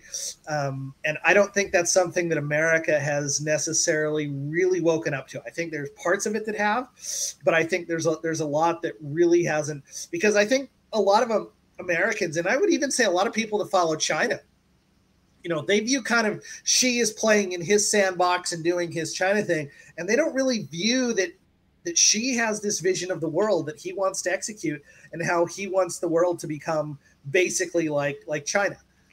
You have people that work in the Biden administration that basically made their name writing papers about how, China was not really expansionist and it wasn't ideological and, we could work with them and things like that. And this is, I think, that a lot of the thinking that permeates a lot of, the administration that is in power right now in the United States, and even a lot of people in influential positions. But do you think that kind of thinking also stems from, I know I keep using the term ideological subversion, but again, as somebody who saw a lot of these, not personally saw, but read up on and understands the reasoning behind a lot of these subversions back in the 60s and 70s from the USSR, I can imagine there are similar things going on regarding China influencing pretty much, many people in power into having a certain thinking about China and a certain thinking about the United States. I don't even think I think it's a lot more simple, because I think actually China's done a very good job of understanding what motivates individuals. And there's something that in China they call blue, green, yellow. And I forget what one of the colors stands for, but it's pretty simple. It's basically money and sex, money, power, and sex. Okay. And so, look, there's a reason that individuals very closely linked to the CCP give money to universities. There's a reason that those individuals give money to think tanks. Okay. That's not an accident. Okay. There's a reason that that certain people are invited to give talks in China and stuff like that. Okay. I guarantee you. I mean, they literally have databases on people and how influential and all this other kind of good stuff that they are. That it's not an accident. Okay. And so a lot of times I think a lot of people think, oh, I'm not really influenced by China. I'm just going to argue that we shouldn't do anything to China. Okay. Yes, China's bad. And so one of the things you will see is you'll see a lot of people point to, actually, I wrote a paper about human rights abuses in China. We shouldn't do anything yet because we should promote engagement. Dude, we've been promoting engagement for 20 years. What has changed? Actually, it's gotten significantly worse. Yes, but we should still promote engagement because they respect me.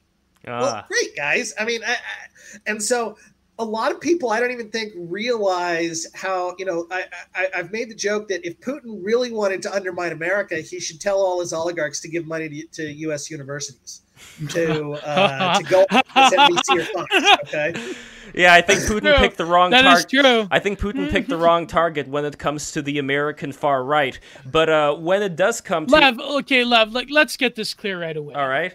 That's a fiction of your imagination. I don't think that this argument that Putin is funding the American far right, that's like, well, I don't get any rubles in the mail, Lev. I don't think he needs to fund it. I think it's been operating on its own for some time. I think the problem is certain Western readers of that one, your favorite philosopher in Russia, think that he's Putin's boy and Putin cares about us. No, I'm under no illusion that Putin doesn't give a shit about American right-wingers. No, it's not about giving a shit or not. It's more about implanting the idea that America is a failed state, that America's degenerate, that liberalism is wrong. That is the thing that's been implanted. But can you not point to his recent speech, Empire of Lies, and pick out something that's wrong with what he said?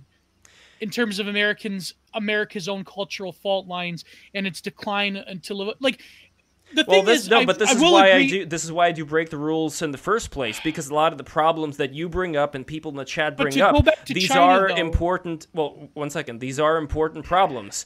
And honestly, Christopher, I think that a lot of liberal-minded people in the United States, they don't pay attention to problems that a lot of people in the further reaches of the internet bring up just because they don't interact with each other. Before Break the Rules, that is. Everybody subscribe. Oh. So this is why I think it's important to bring people together like that. But again, being somebody from Russia, I do notice that there is this amazing influence of seeing Putin and his empire as being something that it is not by people in the far right. And my question to you, and this isn't even about just Russia, but about China as well. Do you think, Christopher, that there is something to be gained, or it's just a waste of time for countries like Russia and China to try to mimetically appeal to a lot of the more fringe elements of the internet? Is there something to be gained by that? Break the bigots. That's a good one. So one of the things is that, just as an example, if you actually go back and look in 2016 about how much money Russia spent, all the money that they could find that Russia spent on stuff, actually it's a piss. It's it's like pissing in the ocean. I mean, it doesn't matter. Yeah. Okay. Yeah. So the way that I think, and I think there's been a lot of research, public, academic, various types of this. And here's how I've settled. And China does the same thing. It's not about choosing a side, okay? Because believe it or not, Putin spent money on pro-Hillary stuff, as well, too. A lot of things as well. And I should emphasize, I'm not saying Putin was backing Hillary. That's not the point. That's absolutely not the point. I don't want to get in trouble for saying Putin's backing this candidate or that candidate. It's not the point. Fuck. Okay? I'm just pointing out that there was money that, Russia spent, in pro-Hillary advertisements. And basically what the strategy is not to necessarily back a specific candidate, because I think Putin's smart enough to know, my Facebook ads are not going to swing the election. Okay. Like, I forget what it was. It was like 20,000. I think it was like less than 50,000 or something like that. I forget the exact number, but it's a pretty small amount of number in the grand scheme of things. But what it's about is about sowing discord. It's about creating conflict. Okay. It's about making people doubt the system. Okay. And yes, before Putin, before Xi, there were questions and all this kind of good stuff. But the entire point of, I think, what Putin and Xi really do with their misinformation campaigns is to create conflict. Okay. And I think I think there's something to this idea that if you look at a lot of like these social divides have really bubbled to the surface a lot more as there's been so much additional information attempt given to trying to create by outside forces like Putin and Xi. Doesn't even matter what people are fighting about as long as they're fighting. Yes. Okay. And so that's why, myself, like, I don't want to say I would talk with, I think more than anything as Americans and, liberal, citizens of liberal countries and things like that, more than anything, a lot of us just need to sit down and have a beer together. Okay? Exactly. Whatever side you're on. Okay. Because I think that's their real strategy. I couldn't agree more. And it's interesting. There was a comment over here saying from Big Fish. And by the way, guys, need those super chats as well. But Big Fish says, if you doubt the intelligence of Kamala Harris, you're a Putler apologist. So this is the other very fun thing that I've noticed, and I think you've noticed this too. When you see all these posts on Twitter about the Avengers, about Reddit, about all of these things that a lot of people, I think, kind of rightfully find to be cringe. They're taking these things and saying, oh, these people support these stupid superhero movies and they support Ukraine as well. These people support the, what was it called? The Transgender Story Hour, and they support Ukraine as well. How could you even think of supporting Ukraine if all of these people that you hate also support it? And I think that in a way, the cringeness of leftist, like a socially woke policy in the United States has been such a good ammunition for people on the other side. And I think it's been a great ammunition for people in Russia, because a lot of, let's say, common sense minded people, they recognize that something's wrong with a lot of these policies. But as a result, they keep just going to the other side of seeing fascism and having a dictatorship as being something that can remedy a lot of these situations. But I am kind of curious, though, when it comes to addressing these situations in the Western civilization that we currently have. And this is kind of going away from the subject, and I want to bring it back, but just your personal views, Chris. Do you think that this is something that we can learn to reckon with and create a kind of society where we're not going to live in the hellscape a lot of people on that side imagine? Because they imagine it being like this, live in the pods, eat the bugs, technocracy controlling everything, kind of system. If you say the wrong pronoun, then you're going to get arrested. Like, that is the kind of reality that they imagine is being brought about from having a Western hegemony. And this is why they look towards Russia and sometimes towards China as being kind of like the underdog fighting this overall technocracy. So I think that one of the places I would start out with that question is I think we've gotten into this problem in and I see this a lot in the United States. I can't speak as much for other countries, but we define ourselves by not what my opinion is on a matter based upon whatever principles I think are right, but we define our opinion based upon what somebody else says. Okay. So if Tucker says it, I got to say the opposite. Or if MSNBC says it, I got to agree with it, or I got to say the opposite, okay, depending on where I stand. Rather than saying, I think this is the right thing and, the right idea, and I'm going to take that position regardless of if Kamala or Tucker agree with it, okay? This is my position.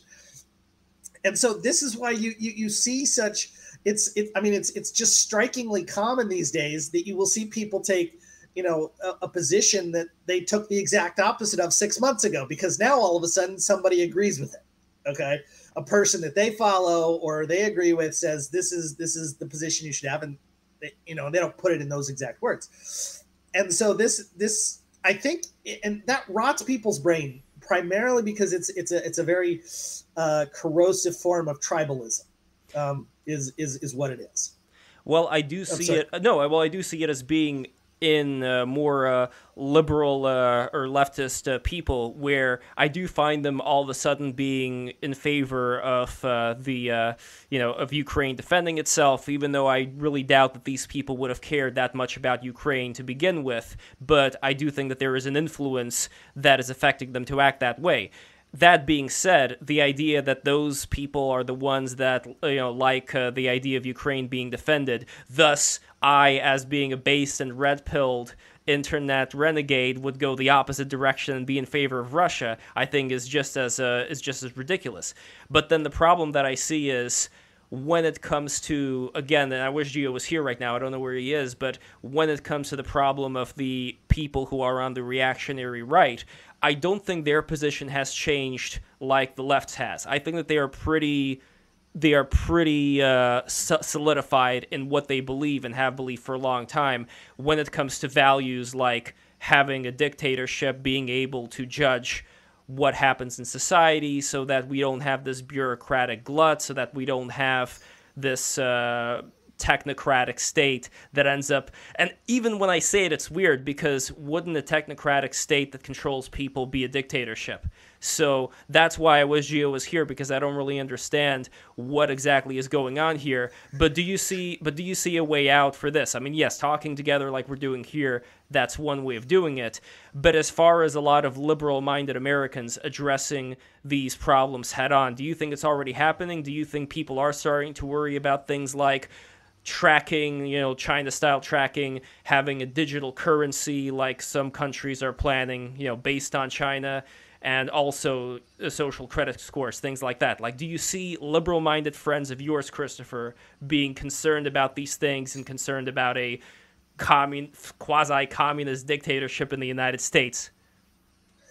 So let's put it this way. I think we're in a period of history, and I should say not just this exact moment with Ukraine and Russia and all this kind of good stuff. I think we're at a period of history, let's say plus or minus, going back a couple of years and, going a couple of years into the future, where a lot of things are happening which are going to determine the course of a much longer period of time. And, just as an example, what happened in Canada recently, where they were able to start freezing bank accounts with the truckers and stuff like that. And people said, wait a minute, these guys were, why did we need to invoke emergency powers for what amounted to a protest? Okay. I mean, there was no need for that. And all of a sudden there was this digital currency, and then they were seizing digital currencies. Look, I can tell you, Facebook or Google keeping data on me is fundamentally different than the Chinese government keeping data on me. Those are two fundamentally different things. Yes, Google keeps data on me, and we need to think about how to, make sure that data is as secure as possible and things like that. I think we need to impose greater restrictions on, any government access to data like that. But those are two fundamentally different things. But I think absolutely, I think a lot of people are saying, what is the level of control, especially coming out of Corona, that we should be able to give over to technocrats? Because look, I think if there was ever an advertisement against the technocratic class, it's been the CDC during Corona. The CDC during Corona has not performed well. I think even a lot of liberals at this point would agree with that assessment. And so I do think there is absolutely a rethinking of a lot of these issues. And if we're talking foreign policy, and I'll say something maybe mildly controversial here, one of the things that, think back almost a decade at this point, pre-Iraq War, is there was this thinking coming out of Russia in the 90s and everything like that, was that the United States had not been firm enough with dictatorships and had worked too closely with dictators and things like that. Okay, and so Condoleezza Rice and George Bush said, and again, this was even pre-Iraq War, was we're not going to work. We're going to take a much tougher stance with allies, even with allies that are dictators. Even if they are allies, we're going to be tougher with them. We're not going to tolerate that.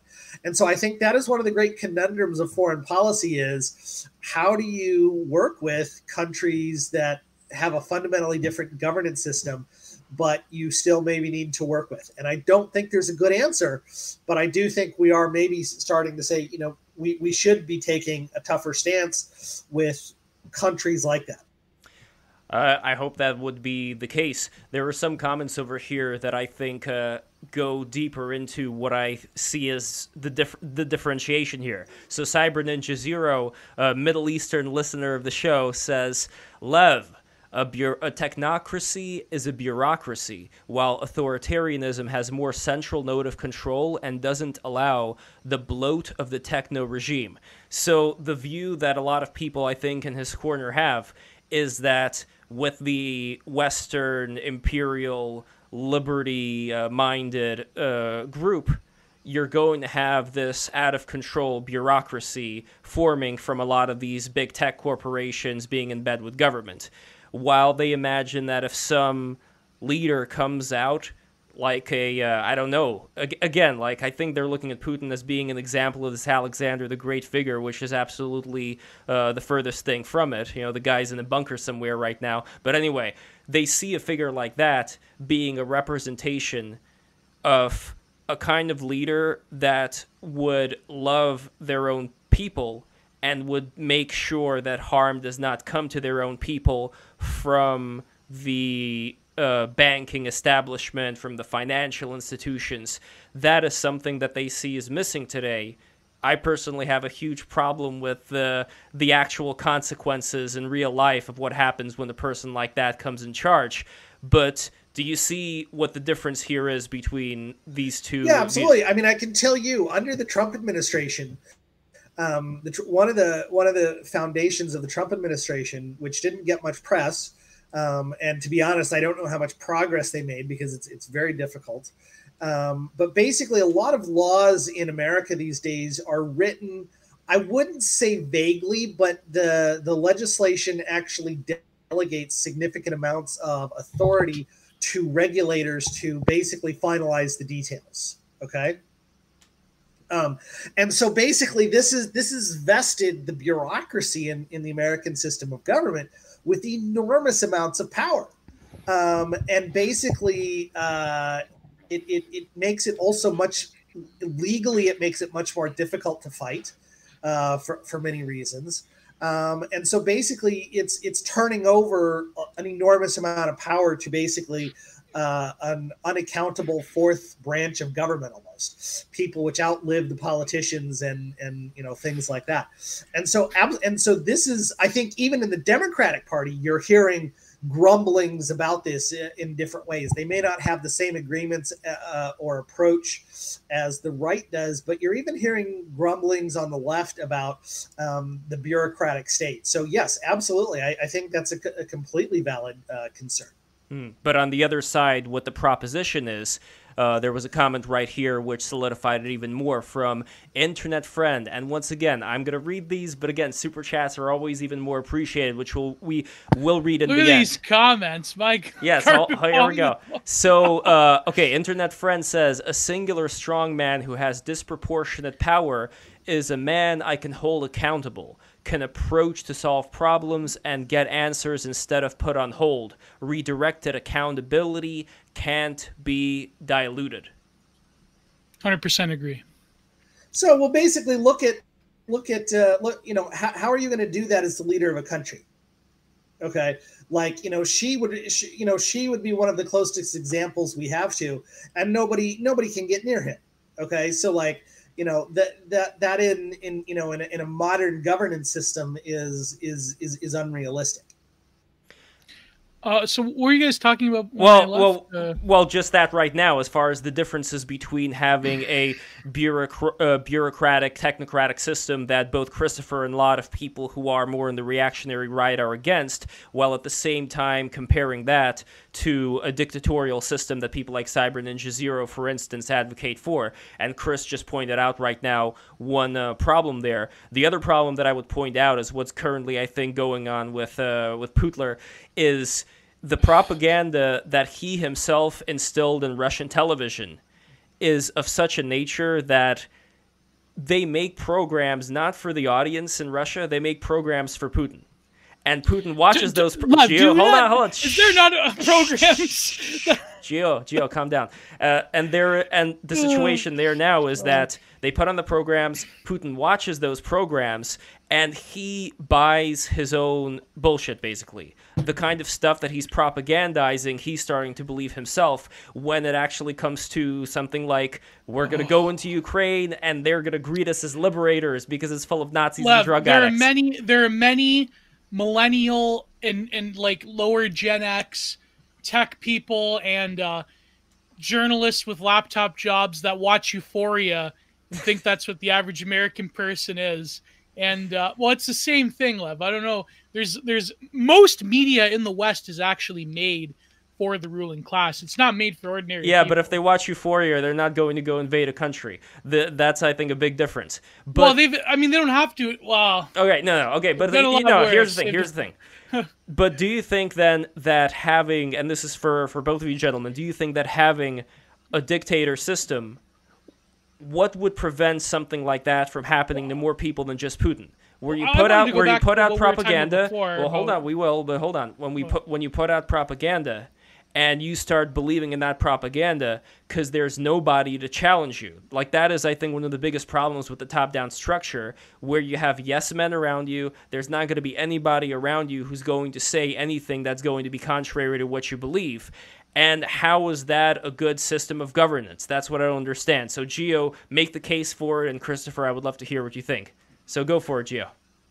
Wait, Christopher, you go ahead. Then I don't understand. So all I was going to say was this is actually a very common process, even in the American presidency, where 3 to 4 years in their first term, or let's say in their 6th, 7th, 8th years, where they've assembled a trusted cadre of aides.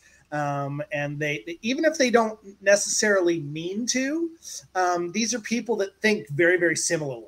Okay, these are people that watch the same programs. These are people that have the same ideas. And so it ultimately becomes very bubble-like. Okay, and in fairness, this happens, in Democrats and it happens in Republicans. Okay, so I'm not trying to take sides there. And so this is actually a very corrosive idea. And the nice thing about democracies is, at the very least in a democracy, we can get somebody from the different side or the same party to come in and have his own bubble of advisors. So at least we get a different bubble. Okay. In Canada, it's very similar because the way it works is that it's different because, partially because we have no term limits, but it's like the way that it works in terms of the parliamentary system is that the machinery of the party itself is incredibly important compared to the way that a newer administration in America will pick and choose their cabinet. It really is very much party driven. Especially with the Liberal Party, because the machinery has been there forever. And so the machinery of that party almost dictates, even though technically the prime minister has more power than the American president, although with executive orders, that's kind of, not so much the case. But I think that it's very much, I would argue that in Canada, we have even more of an insular party political class than even in America. Because in America, you have, I think because the two-party system is so on its face, just a very limited order of things, you have like different factions that will break off. You have like people within the Republican Party who definitely are more like, let's call it the Tucker Carlson side instead of the Sean Hannity side, if you know what I mean. And in the Democrats, you have the AOC people, you have the older like Clintonites, Clintonistas, you have, that's the way it works. But what I wanted to ask you is that we were talking about before I left, Oh no, but go ahead. I did want to just finish that point. That you were bringing up here. Me... Well, no. Well, in relation to what you just said right now, which I think is important about Canada. So you wouldn't say that the Canadian government... There's nothing important about Canada. Okay, you wouldn't say that the Canadian government is the exact same or is worse than having a top-down dictatorship. There are still certain checks to power in Canada and the American system. No, I wouldn't. Those checks are becoming very blurry and indivisible as time goes on. So the dictator, the tin horn dictator in some foreign country somewhere in Africa or in the Middle East, they would have this. If they were in Canada, they would have the same leeway to do whatever they pleased in Canada as they would do in those countries. Is that what I'm getting? It depends. It depends on the style of leadership, because you could say that, for example, Stephen Harper very much was a top-down figure within the Conservative Party because he had to be, because he was uniting different people. But Justin Trudeau is very much a puppet of the function and the sort of machinery of the party itself. Like, if you want to talk about Justin Trudeau, you have to talk about Butts, Carney, and especially Chrystia Freeland. So I don't get where you're living. I think, Lev, the problem is that we deal, when it comes specifically to Anglo-American Western quote-unquote democracies, is that there's a sophistication to the way things work. There's a sophistication in terms of how power is structured and how it's regulated.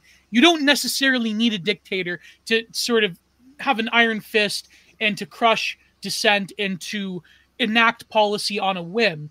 I would say that the way the American presidents have worked, at least since the Bush administration, even to the Reagan administration, it's been the case that basically they can do whatever way they all want. So meaning the outcome for the people on the ground, for the average Joe, is the same. Similar.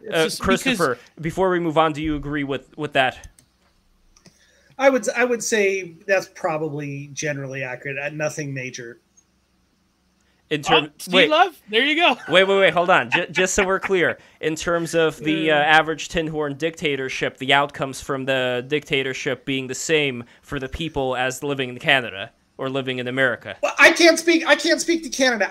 I do think America, what a lot of people don't understand is the level in the United States. So let's put it this way: the thing about American. The thing about a lot of governments, is they are very, very, very process oriented. Okay, even in China, I think there's a that's how government works. There's a specific process. But one of the things is like, especially at the top layers, there is a deference to authority within a specific government. And within those more corrupt or authoritarian systems, there is a greater deference to authority. And in the United States, there's less of, and I think in democracies, there's less of that. And then also people have a greater influence on that, which, I mean, they just don't in authoritarian systems. All right, there we go. So for all the people who were thinking that Christopher Balding is on the side of the dictators now, that is your answer right there. No, he agreed that the outcome is, like, I mean, I don't... But they're all people. It's not a question of them not being people with their own interests. The question is, how do those interests affect people on the ground? And you said that they affect them in the same way as a tin horn dictatorship would. And I would disagree with that notion for the reasons that Chris mentioned. But anyways, Lev, this is just semantic games right now. I wanted to ask... it's not semantics. What's semantic about it? This is I think this is one of the most important questions. The problem is you're comparing apples to apricots, Lev. That's the problem. Well, we're comparing political systems. So on one hand, you have a political system that you would prefer where somebody's on top and everybody else is on the bottom. And that's... No, but what I'm saying, Lev, the problem, the main problem, I think, is that you're operating on the assumption, which I hate to say most liberals do, is that ideological systems in toto determine the course of a nation or the course of history, and that human ideals can, this Enlightenment bullshit about like the human ideals can transcend time, blah, blah, blah. The problem is that North America in general, and parts of Western Europe, the reason that their outcomes are different is because of a variety of historical, cultural, and geographic circumstances that have taken place. You can't really compare Russia, which has been on the cusp of two monumental civilizations, the East and the West, and the way that they've turned out in their history, and the way that the West has in America. Okay, but again, we're trying to isolate the impact of governance, and I think it'd be very clear that governance systems do have significant impact on outcomes. Right. But I'm saying that as time goes on, we're seeing maybe there isn't such a great of a difference as the metrics of success of a civilization are going down across the board in the quote unquote West, in North America in particular. I think that. But it doesn't make much sense if we're talking about like a country like Russia versus Ukraine, for example. I mean, those are the countries right now that are at war, and you see a difference between one country and another country and how it's run. Is there really that much of a difference, Lev? Is there really that much of a difference? See, like this, I don't know. I don't even know what to say about that. Ukraine is poorer than Russia. It's still run by oligarchs. It doesn't have these mythical Western freedoms that you like to compared think. to what? I mean, this. Zelensky's all right, Chris.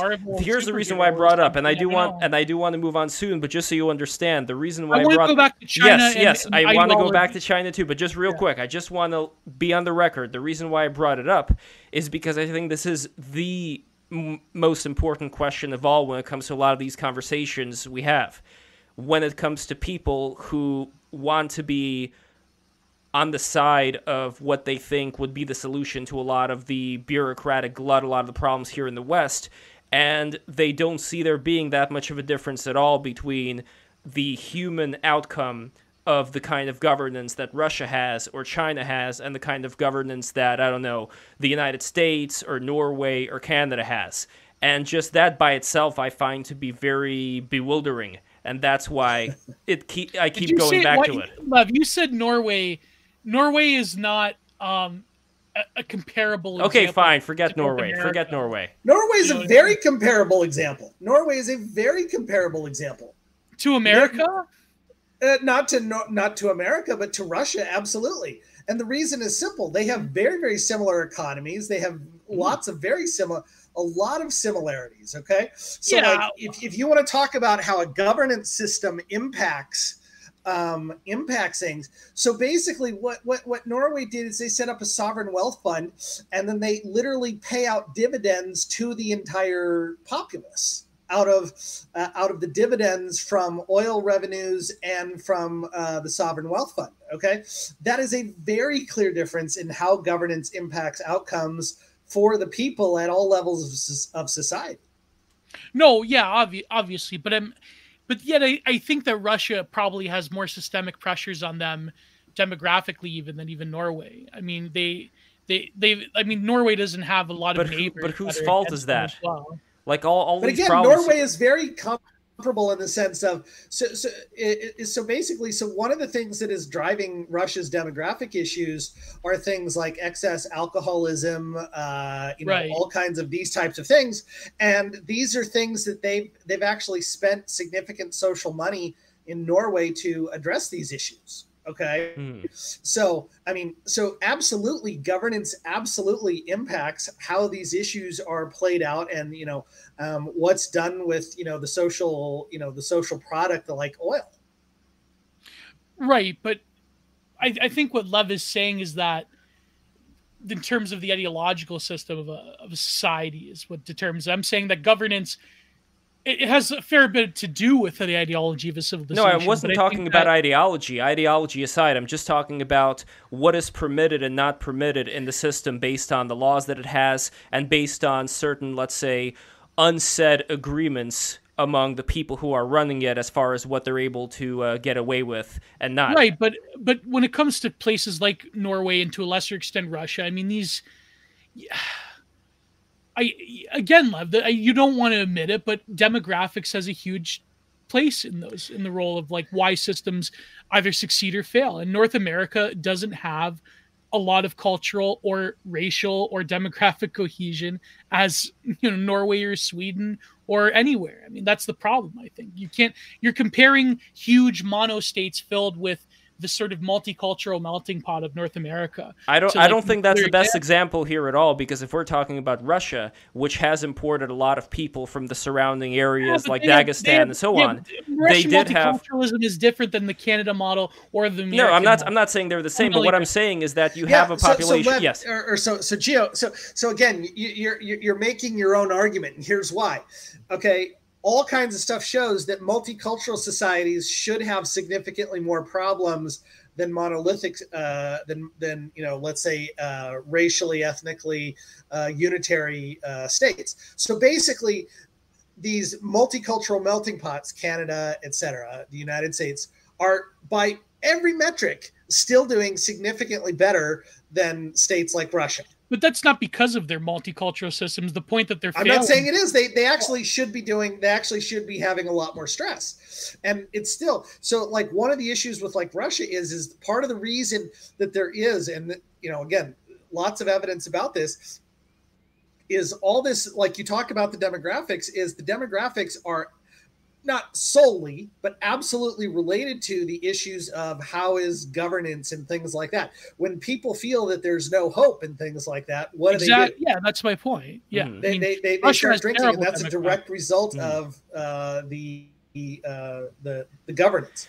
But the only thing that I would add to that with the demographics, one quick thing I just want to add with the demographic, that hashtag geo-harassment with the demographics, is that there was a time when there was not as much of the immigration into Russia from the surrounding areas, and back then there were other troubles in terms of how the government was run. If we're talking about like the USSR, for example. Yeah, I'm not justifying, like for example, when it comes specifically to Chechnya, I mean, Stalin basically almost near genocide in a lot of them. That's not an example I would use. I mean, I agree with you there, Lev. I mean, that's not.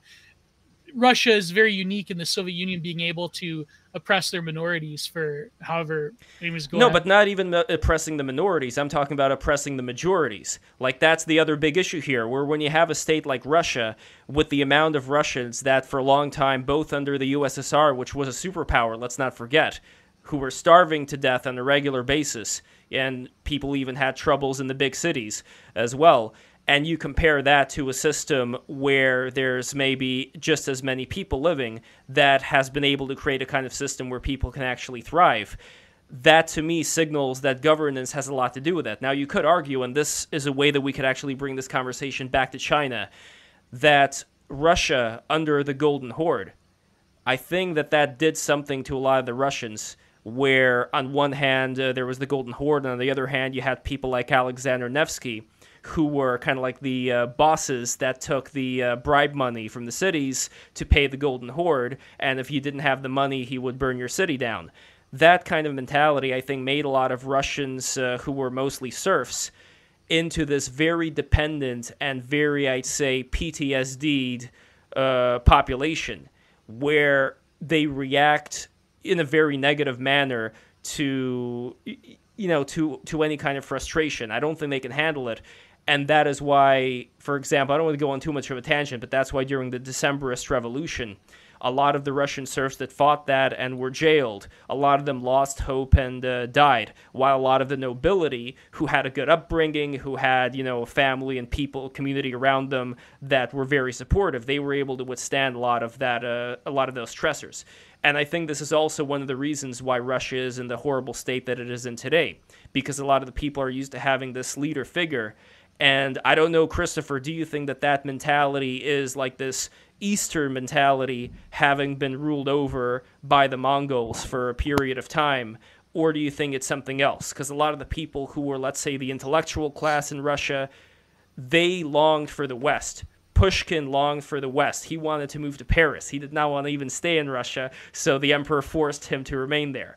And I think that there was this westward look from the intellectuals and the poets and the artists.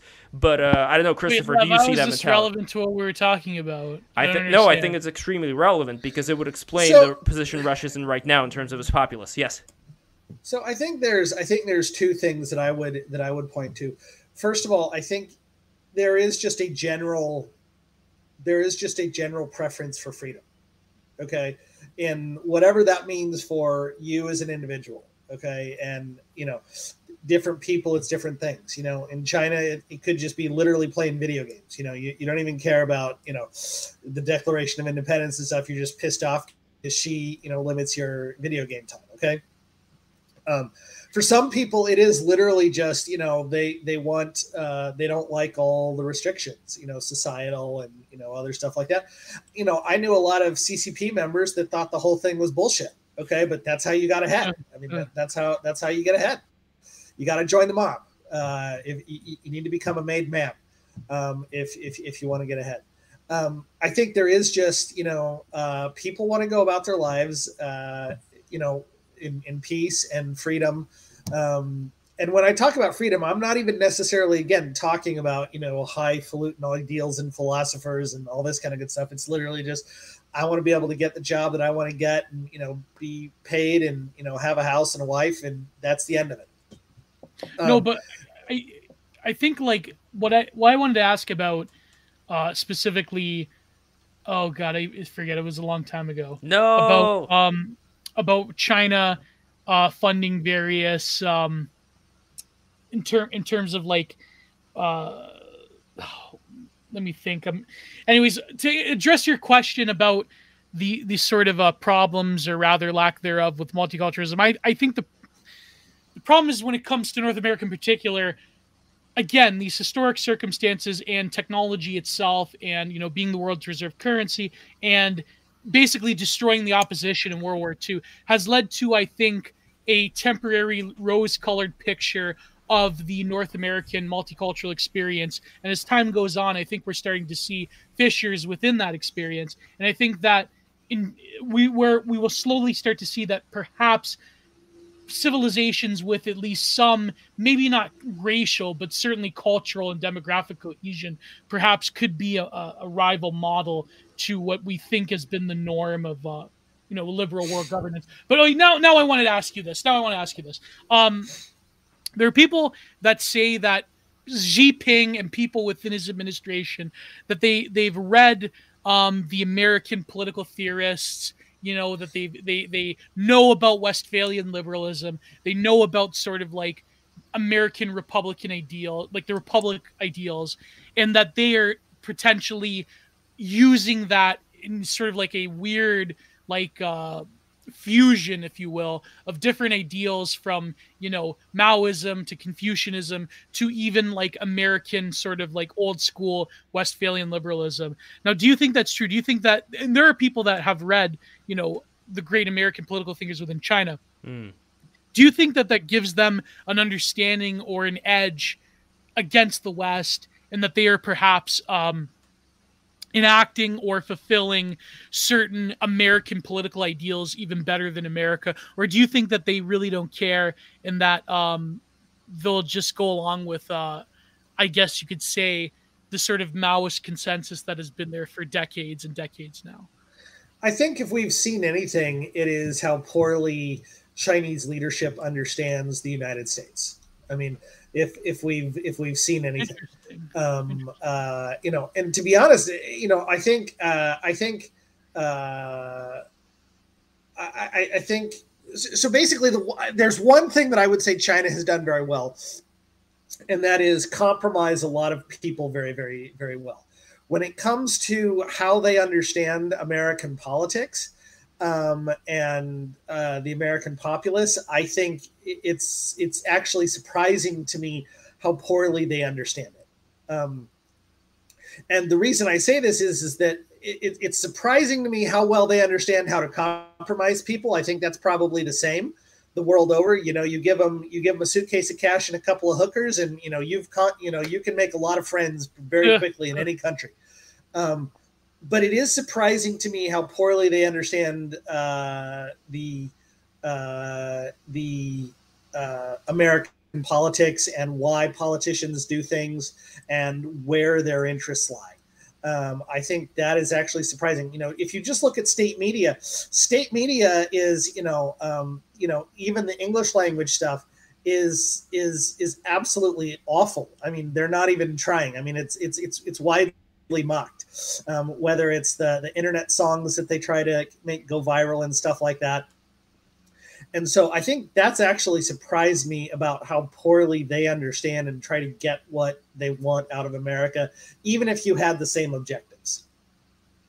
But for example, people are pointing to what's his name, Wang Huning, as a leading intellectual political theorist in China, who was attempting some kind of like weird fusion with American republicanism and Maoism and so forth.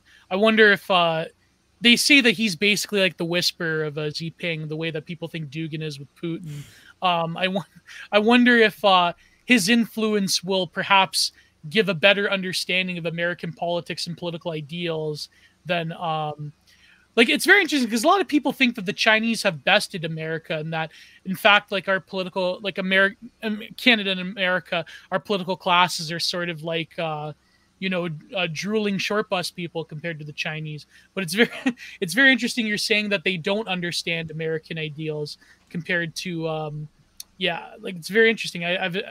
It seems that like people are almost steel manning the influence of Chinese ideals upon political life elsewhere.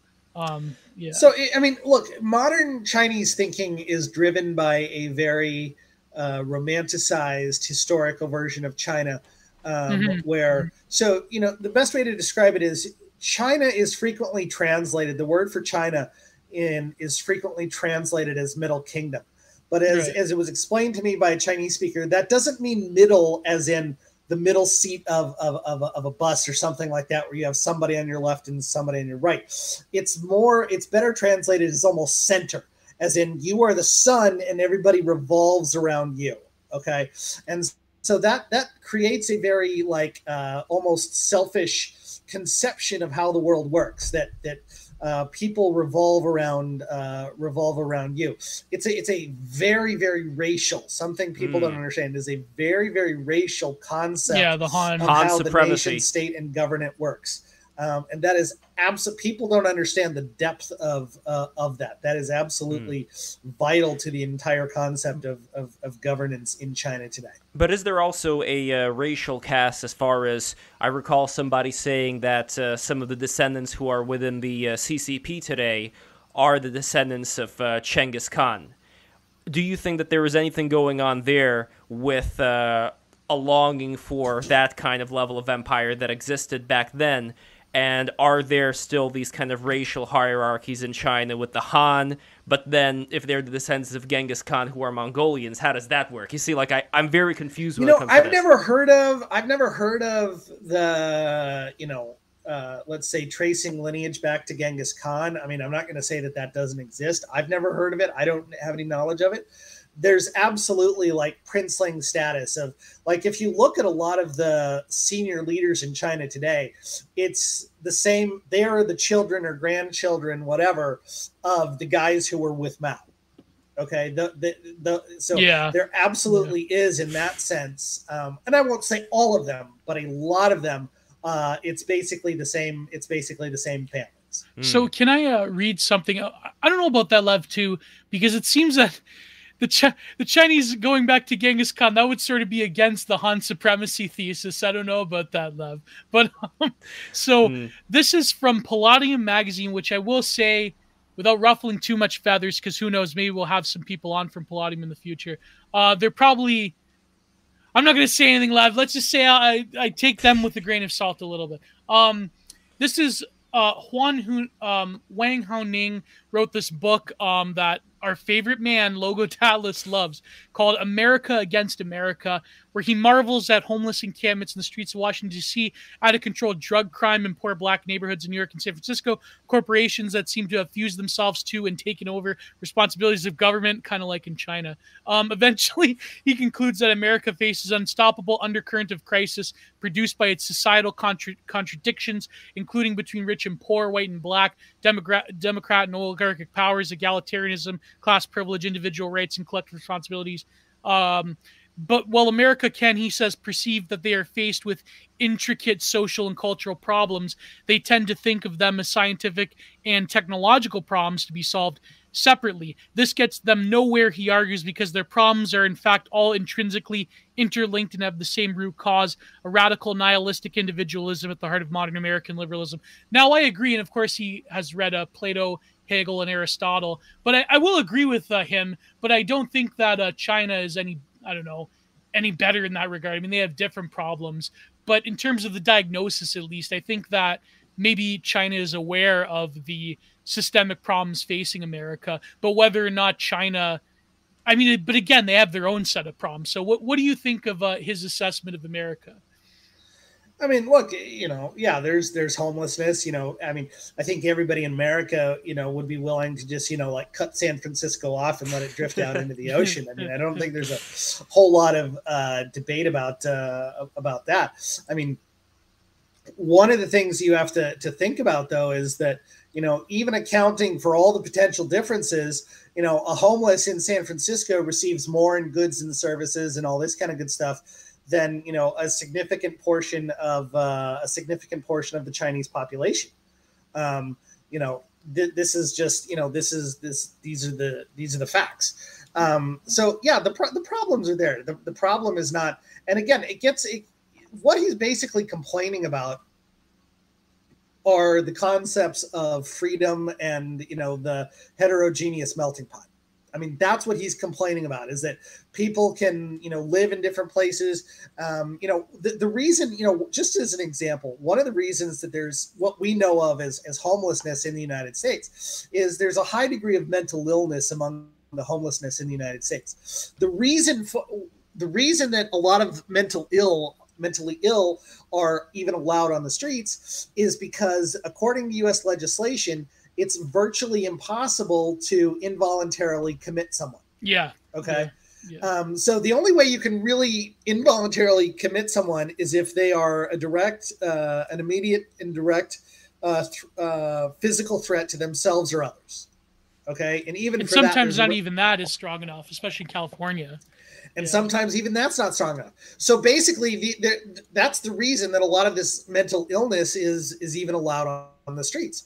So again, there's absolutely a valid debate about, what level should we have for, being able to forcibly commit someone. But basically, his fundamental argument is about the entire nature of freedom. Mm. Yeah.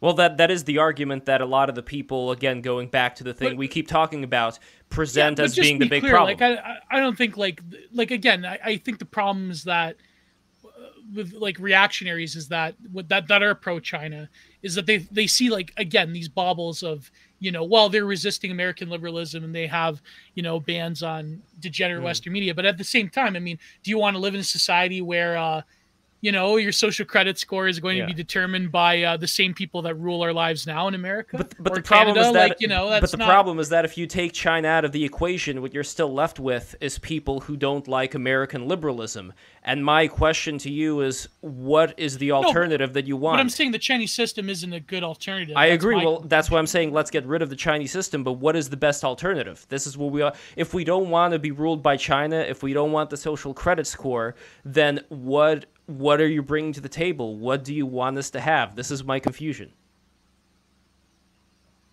I mean, not you, Geo, just like as Geo, but in general, the egregore. Like the people who talk about the problems of liberalism. Yeah, again, that's why. Look, this is why whenever I hear these complaints about the U.S. or everything like that, look, I've been to a lot of countries. I've spent a lot of time in a lot of places, and I can tell you, just about every country in the world would swap their problems for the U.S. problems. Okay, I mean, I'm not about to say the U.S. is perfect. Just about every country in the world, with the exception of Switzerland, Norway, and a couple places like that, would swap their problems for the U.S. problems.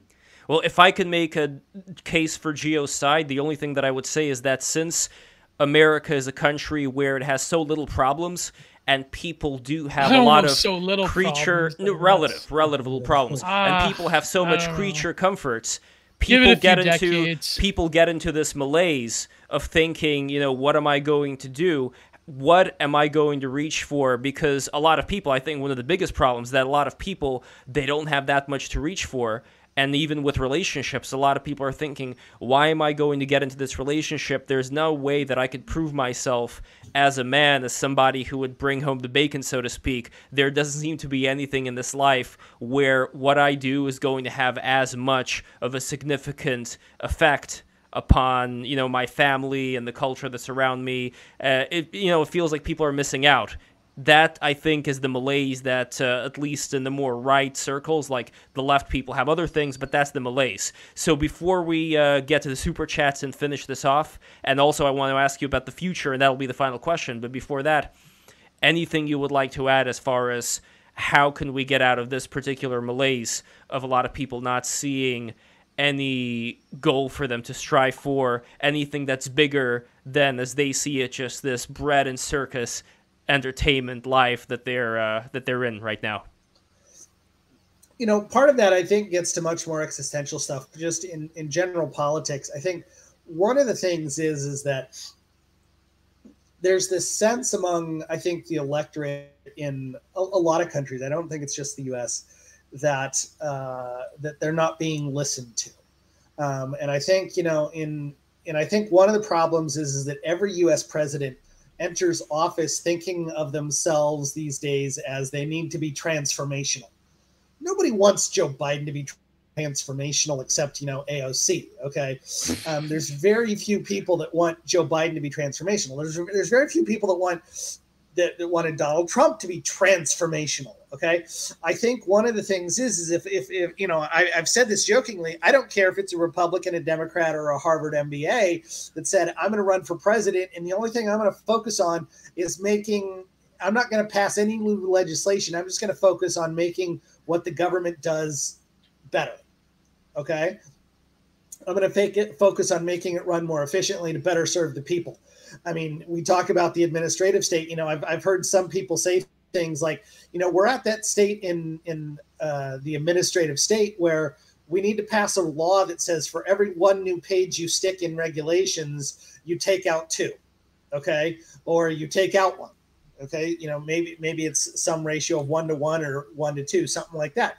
But I think so a lot of times so what happens is a lot of politicians, look, if you look at a lot of the policies between Biden and Trump, there's actually, in many ways, there's a lot of overlap. There's a lot of similarities. They might go about it differently stylistically. And yes, there are absolutely differences like Iran and other things like that. But there's also a lot of similarity. And so what happens is the politicians are really fighting about issues that are almost marginal. Okay, they're not fighting about issues that a lot of people really, really get down to, really focus on.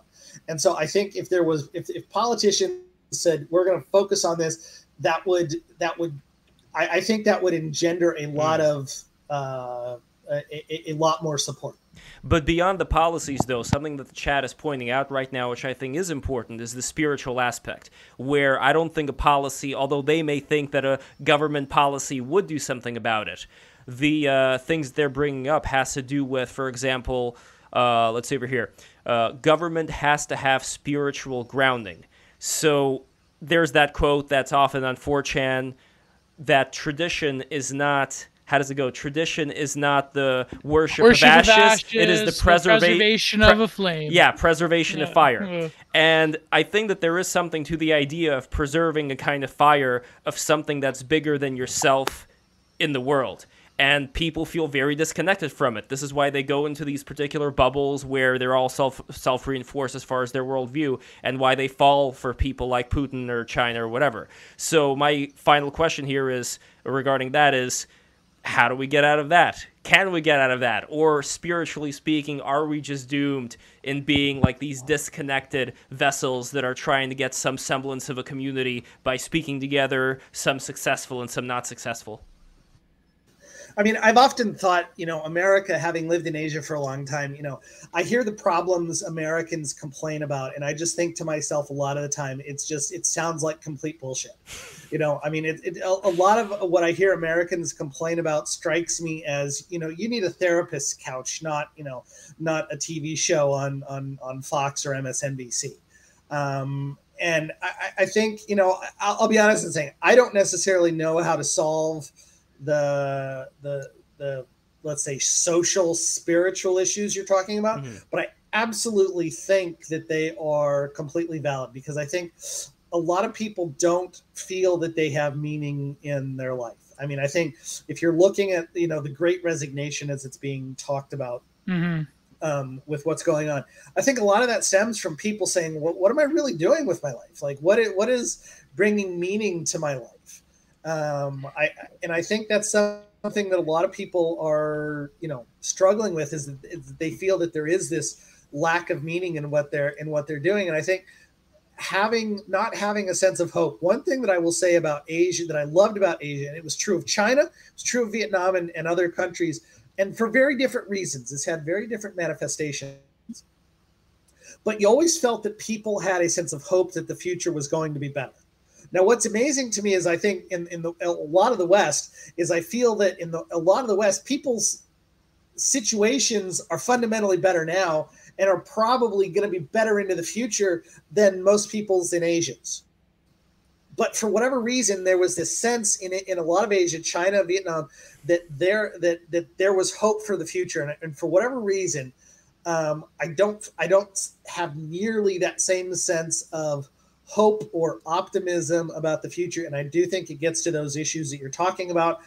I don't have a real good answer for you about what to do, but I do absolutely think that is a fundamental problem. Yes. And this is a problem that hopefully, by speaking and by bringing in professionals such as yourself, together with people who are more anonymous people who are on the internet with the anime avatars, all together in one room, I think a lot of magic can happen from that. All I can ask from the audience is that you guys keep an open mind and try to see things from a different perspective. I know you say, well, Lev, you should see things from a different perspective. I already did, and I went through that, and now I see the light. Very, very thin look at this. Look at this light. Different. Look at this light that's on me from the sunset right now. I'm covered in it, in this light. Anyway, okay, super chats, and then we're done.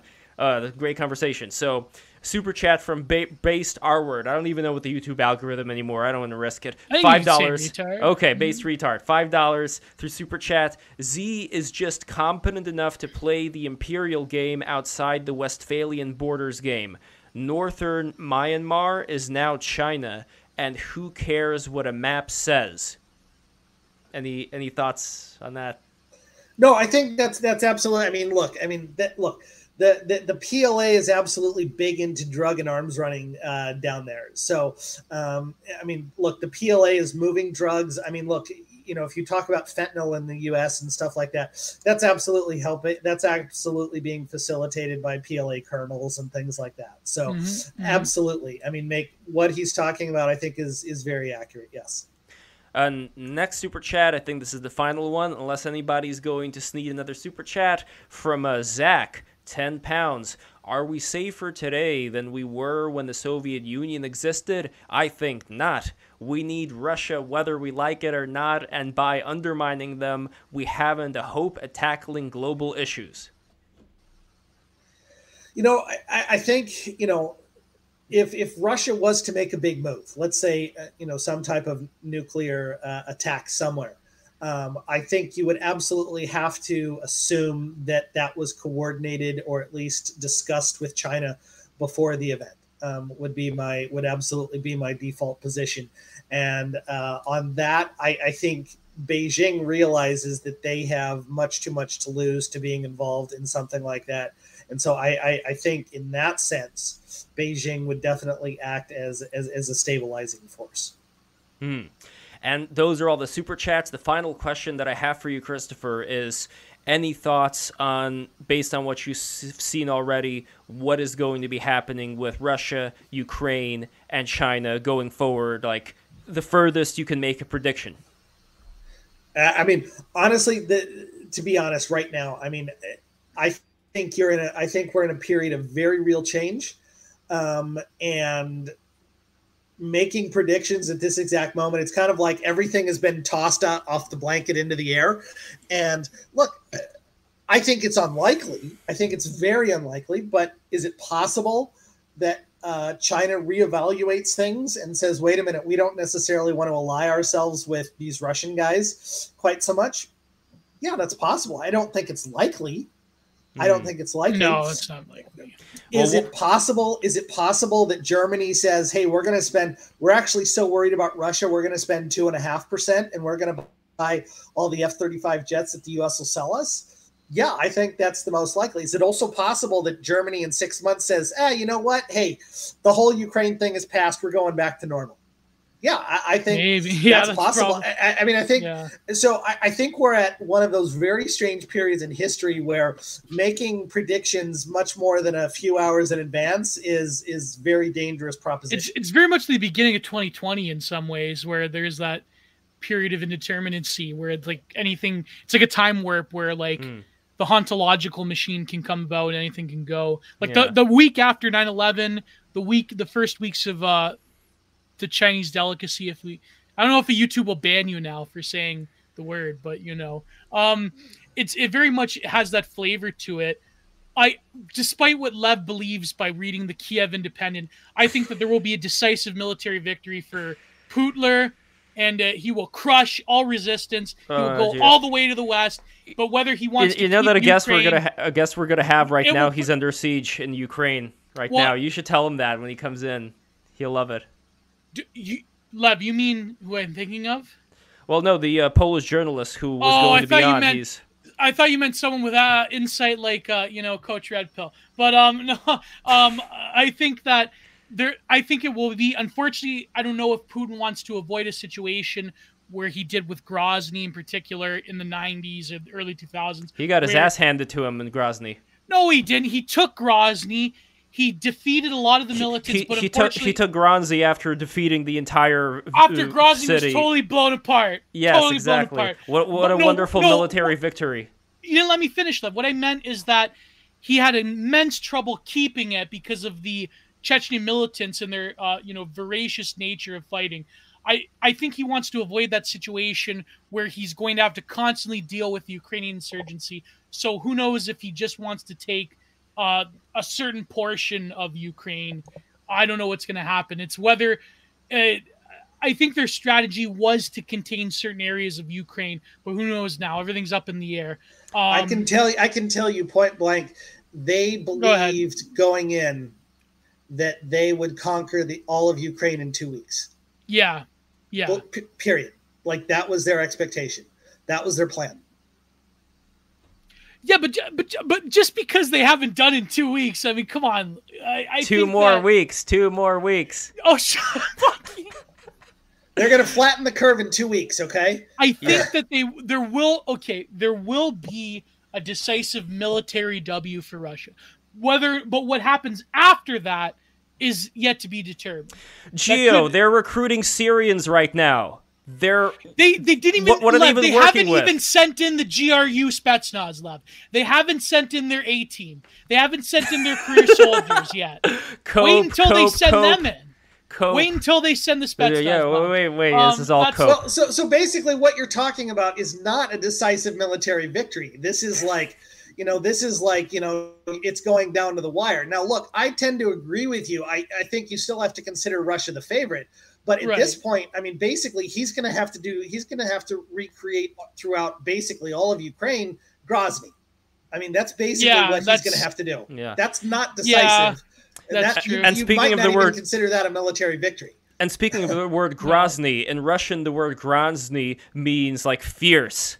And I think this is, despite all the Redditors and all that propaganda you guys are reading up over there, I think that the Ukrainians have shown themselves to be some of the fiercest warriors of all when it comes compared to the Chechens, Lev. Come on. Yes, no, but the Chechens have been spoiled by Louis Vuitton and all these fashionista brands. If you look at the, you can't compare Lev. You can't compare the average Chechen to the high command that works. The Chechens are like Sarah Jessica Parker now. It's pathetic. Oh my God! Are you kidding me? Some of the fiercest Caucasus warriors in human history. Gio, this is your yes, because this is your problem, Gio. You've been psyoped. They managed to fight off the Russians for how long, Lev? Yeah, that was then, and this is now. Okay, they've changed. Oh. And bring this on perception, Samu and again, there's this perception that the people that you see in these rough and tough commercials, like, oh, we are the fierce Russian strong soldiers, that they're the ones that are, it's all pathetic, man. It's all an illusion. It's all Maya. I will agree, Lev. Yeah, the Neo-Nazi Azov battalion, they are good fighters. They're one of the only capable divisions that the Ukrainians have. I will give that to you, Lev. That just like when we're talking about Bandera and people like that, both the Jewish people and the Russians who are in Ukraine, all these people, they've set all those things aside because they have other values. And let me ask you one final question. Let me ask you one final question about this, Gio. You have to torture. You're anti-Russian. Your self-hating Russophobia is so severe, including the native Russians. Including the native Russians that are Ukrainian citizens that are fighting against the Russian government, including them. I'm on their side. Yeah. No. Well, one final question though. Being a Nazi, last time I checked, requires you to want to exterminate a certain race. So which race do the Ukrainian Nazis want to exterminate? If they're made up of Jews, Russians, Ukrainians, who do they want to exterminate? So where's the Nazism? Listen, I don't want to pull a cultured thug on you, Lev, but that's not really like the sum total condition of National Socialism. That's not like, they still hate like these identifiable groups. It doesn't matter that they're taking money from them. In fact, that's probably strengthening the case. No, but how do they express the hate? What are they doing to express this hate? Well, I mean, they enacted pretty much almost close by any other name, a genocide against the Russians in Donbass and Lugansk. What the fuck are you talking about? Yeah, again, Gio, this is propaganda. Years, there's been mass killings of civilians. This is a lie. Ethnics. No, this is a lie. What's been happening is that the Russian government was sending in agent provocateurs into Donbass, which caused the government to. Conversation after Lev, when Chris has to go. No, I gotta go eat. I gotta go eat after this. 1-on-1 right now, Lev. It's over. It's over. I've said my piece. Agent provocateurs went into Donbass. You're saying now the Chechens aren't the fiercest warriors in all of the Caucasus. I can't believe you. No, they're not. Okay. All right, we are done with the stream. I want to thank Christopher so much for being a part of this experience. And Christopher, I would love for you to come back anytime. You are welcome on Break the Rules. Thank you so much for coming in. And is there anything you would like to promote? Is there anything? No, I'm good for now, guys. This was fun. Excellent. Thank you, my friend. Thank you so much for coming in. Oh, and where could we find you if we want to find Christopher Balding? I have two websites. Let's say baldingsworld.com, and then a recent project I've started, newkitedata.com, where we're basically doing let's just say interesting data out of China. Excellent. So, guys, please follow both of those sites. I'm putting them in the chat right now. And that's it. Once again, everybody subscribe and add a like. I got to keep reminding everybody here, please add likes. When you add likes, it helps the algorithm out, the YouTube algorithm. And last but not least, patreon.com/breaktherules. Become a patron today. And as you know, Gio, we've been doing Patreon-only streams. We had Father Emmanuel McCarthy on. That was a fantastic stream. Oh, yeah. What's going on this Thursday, Lev?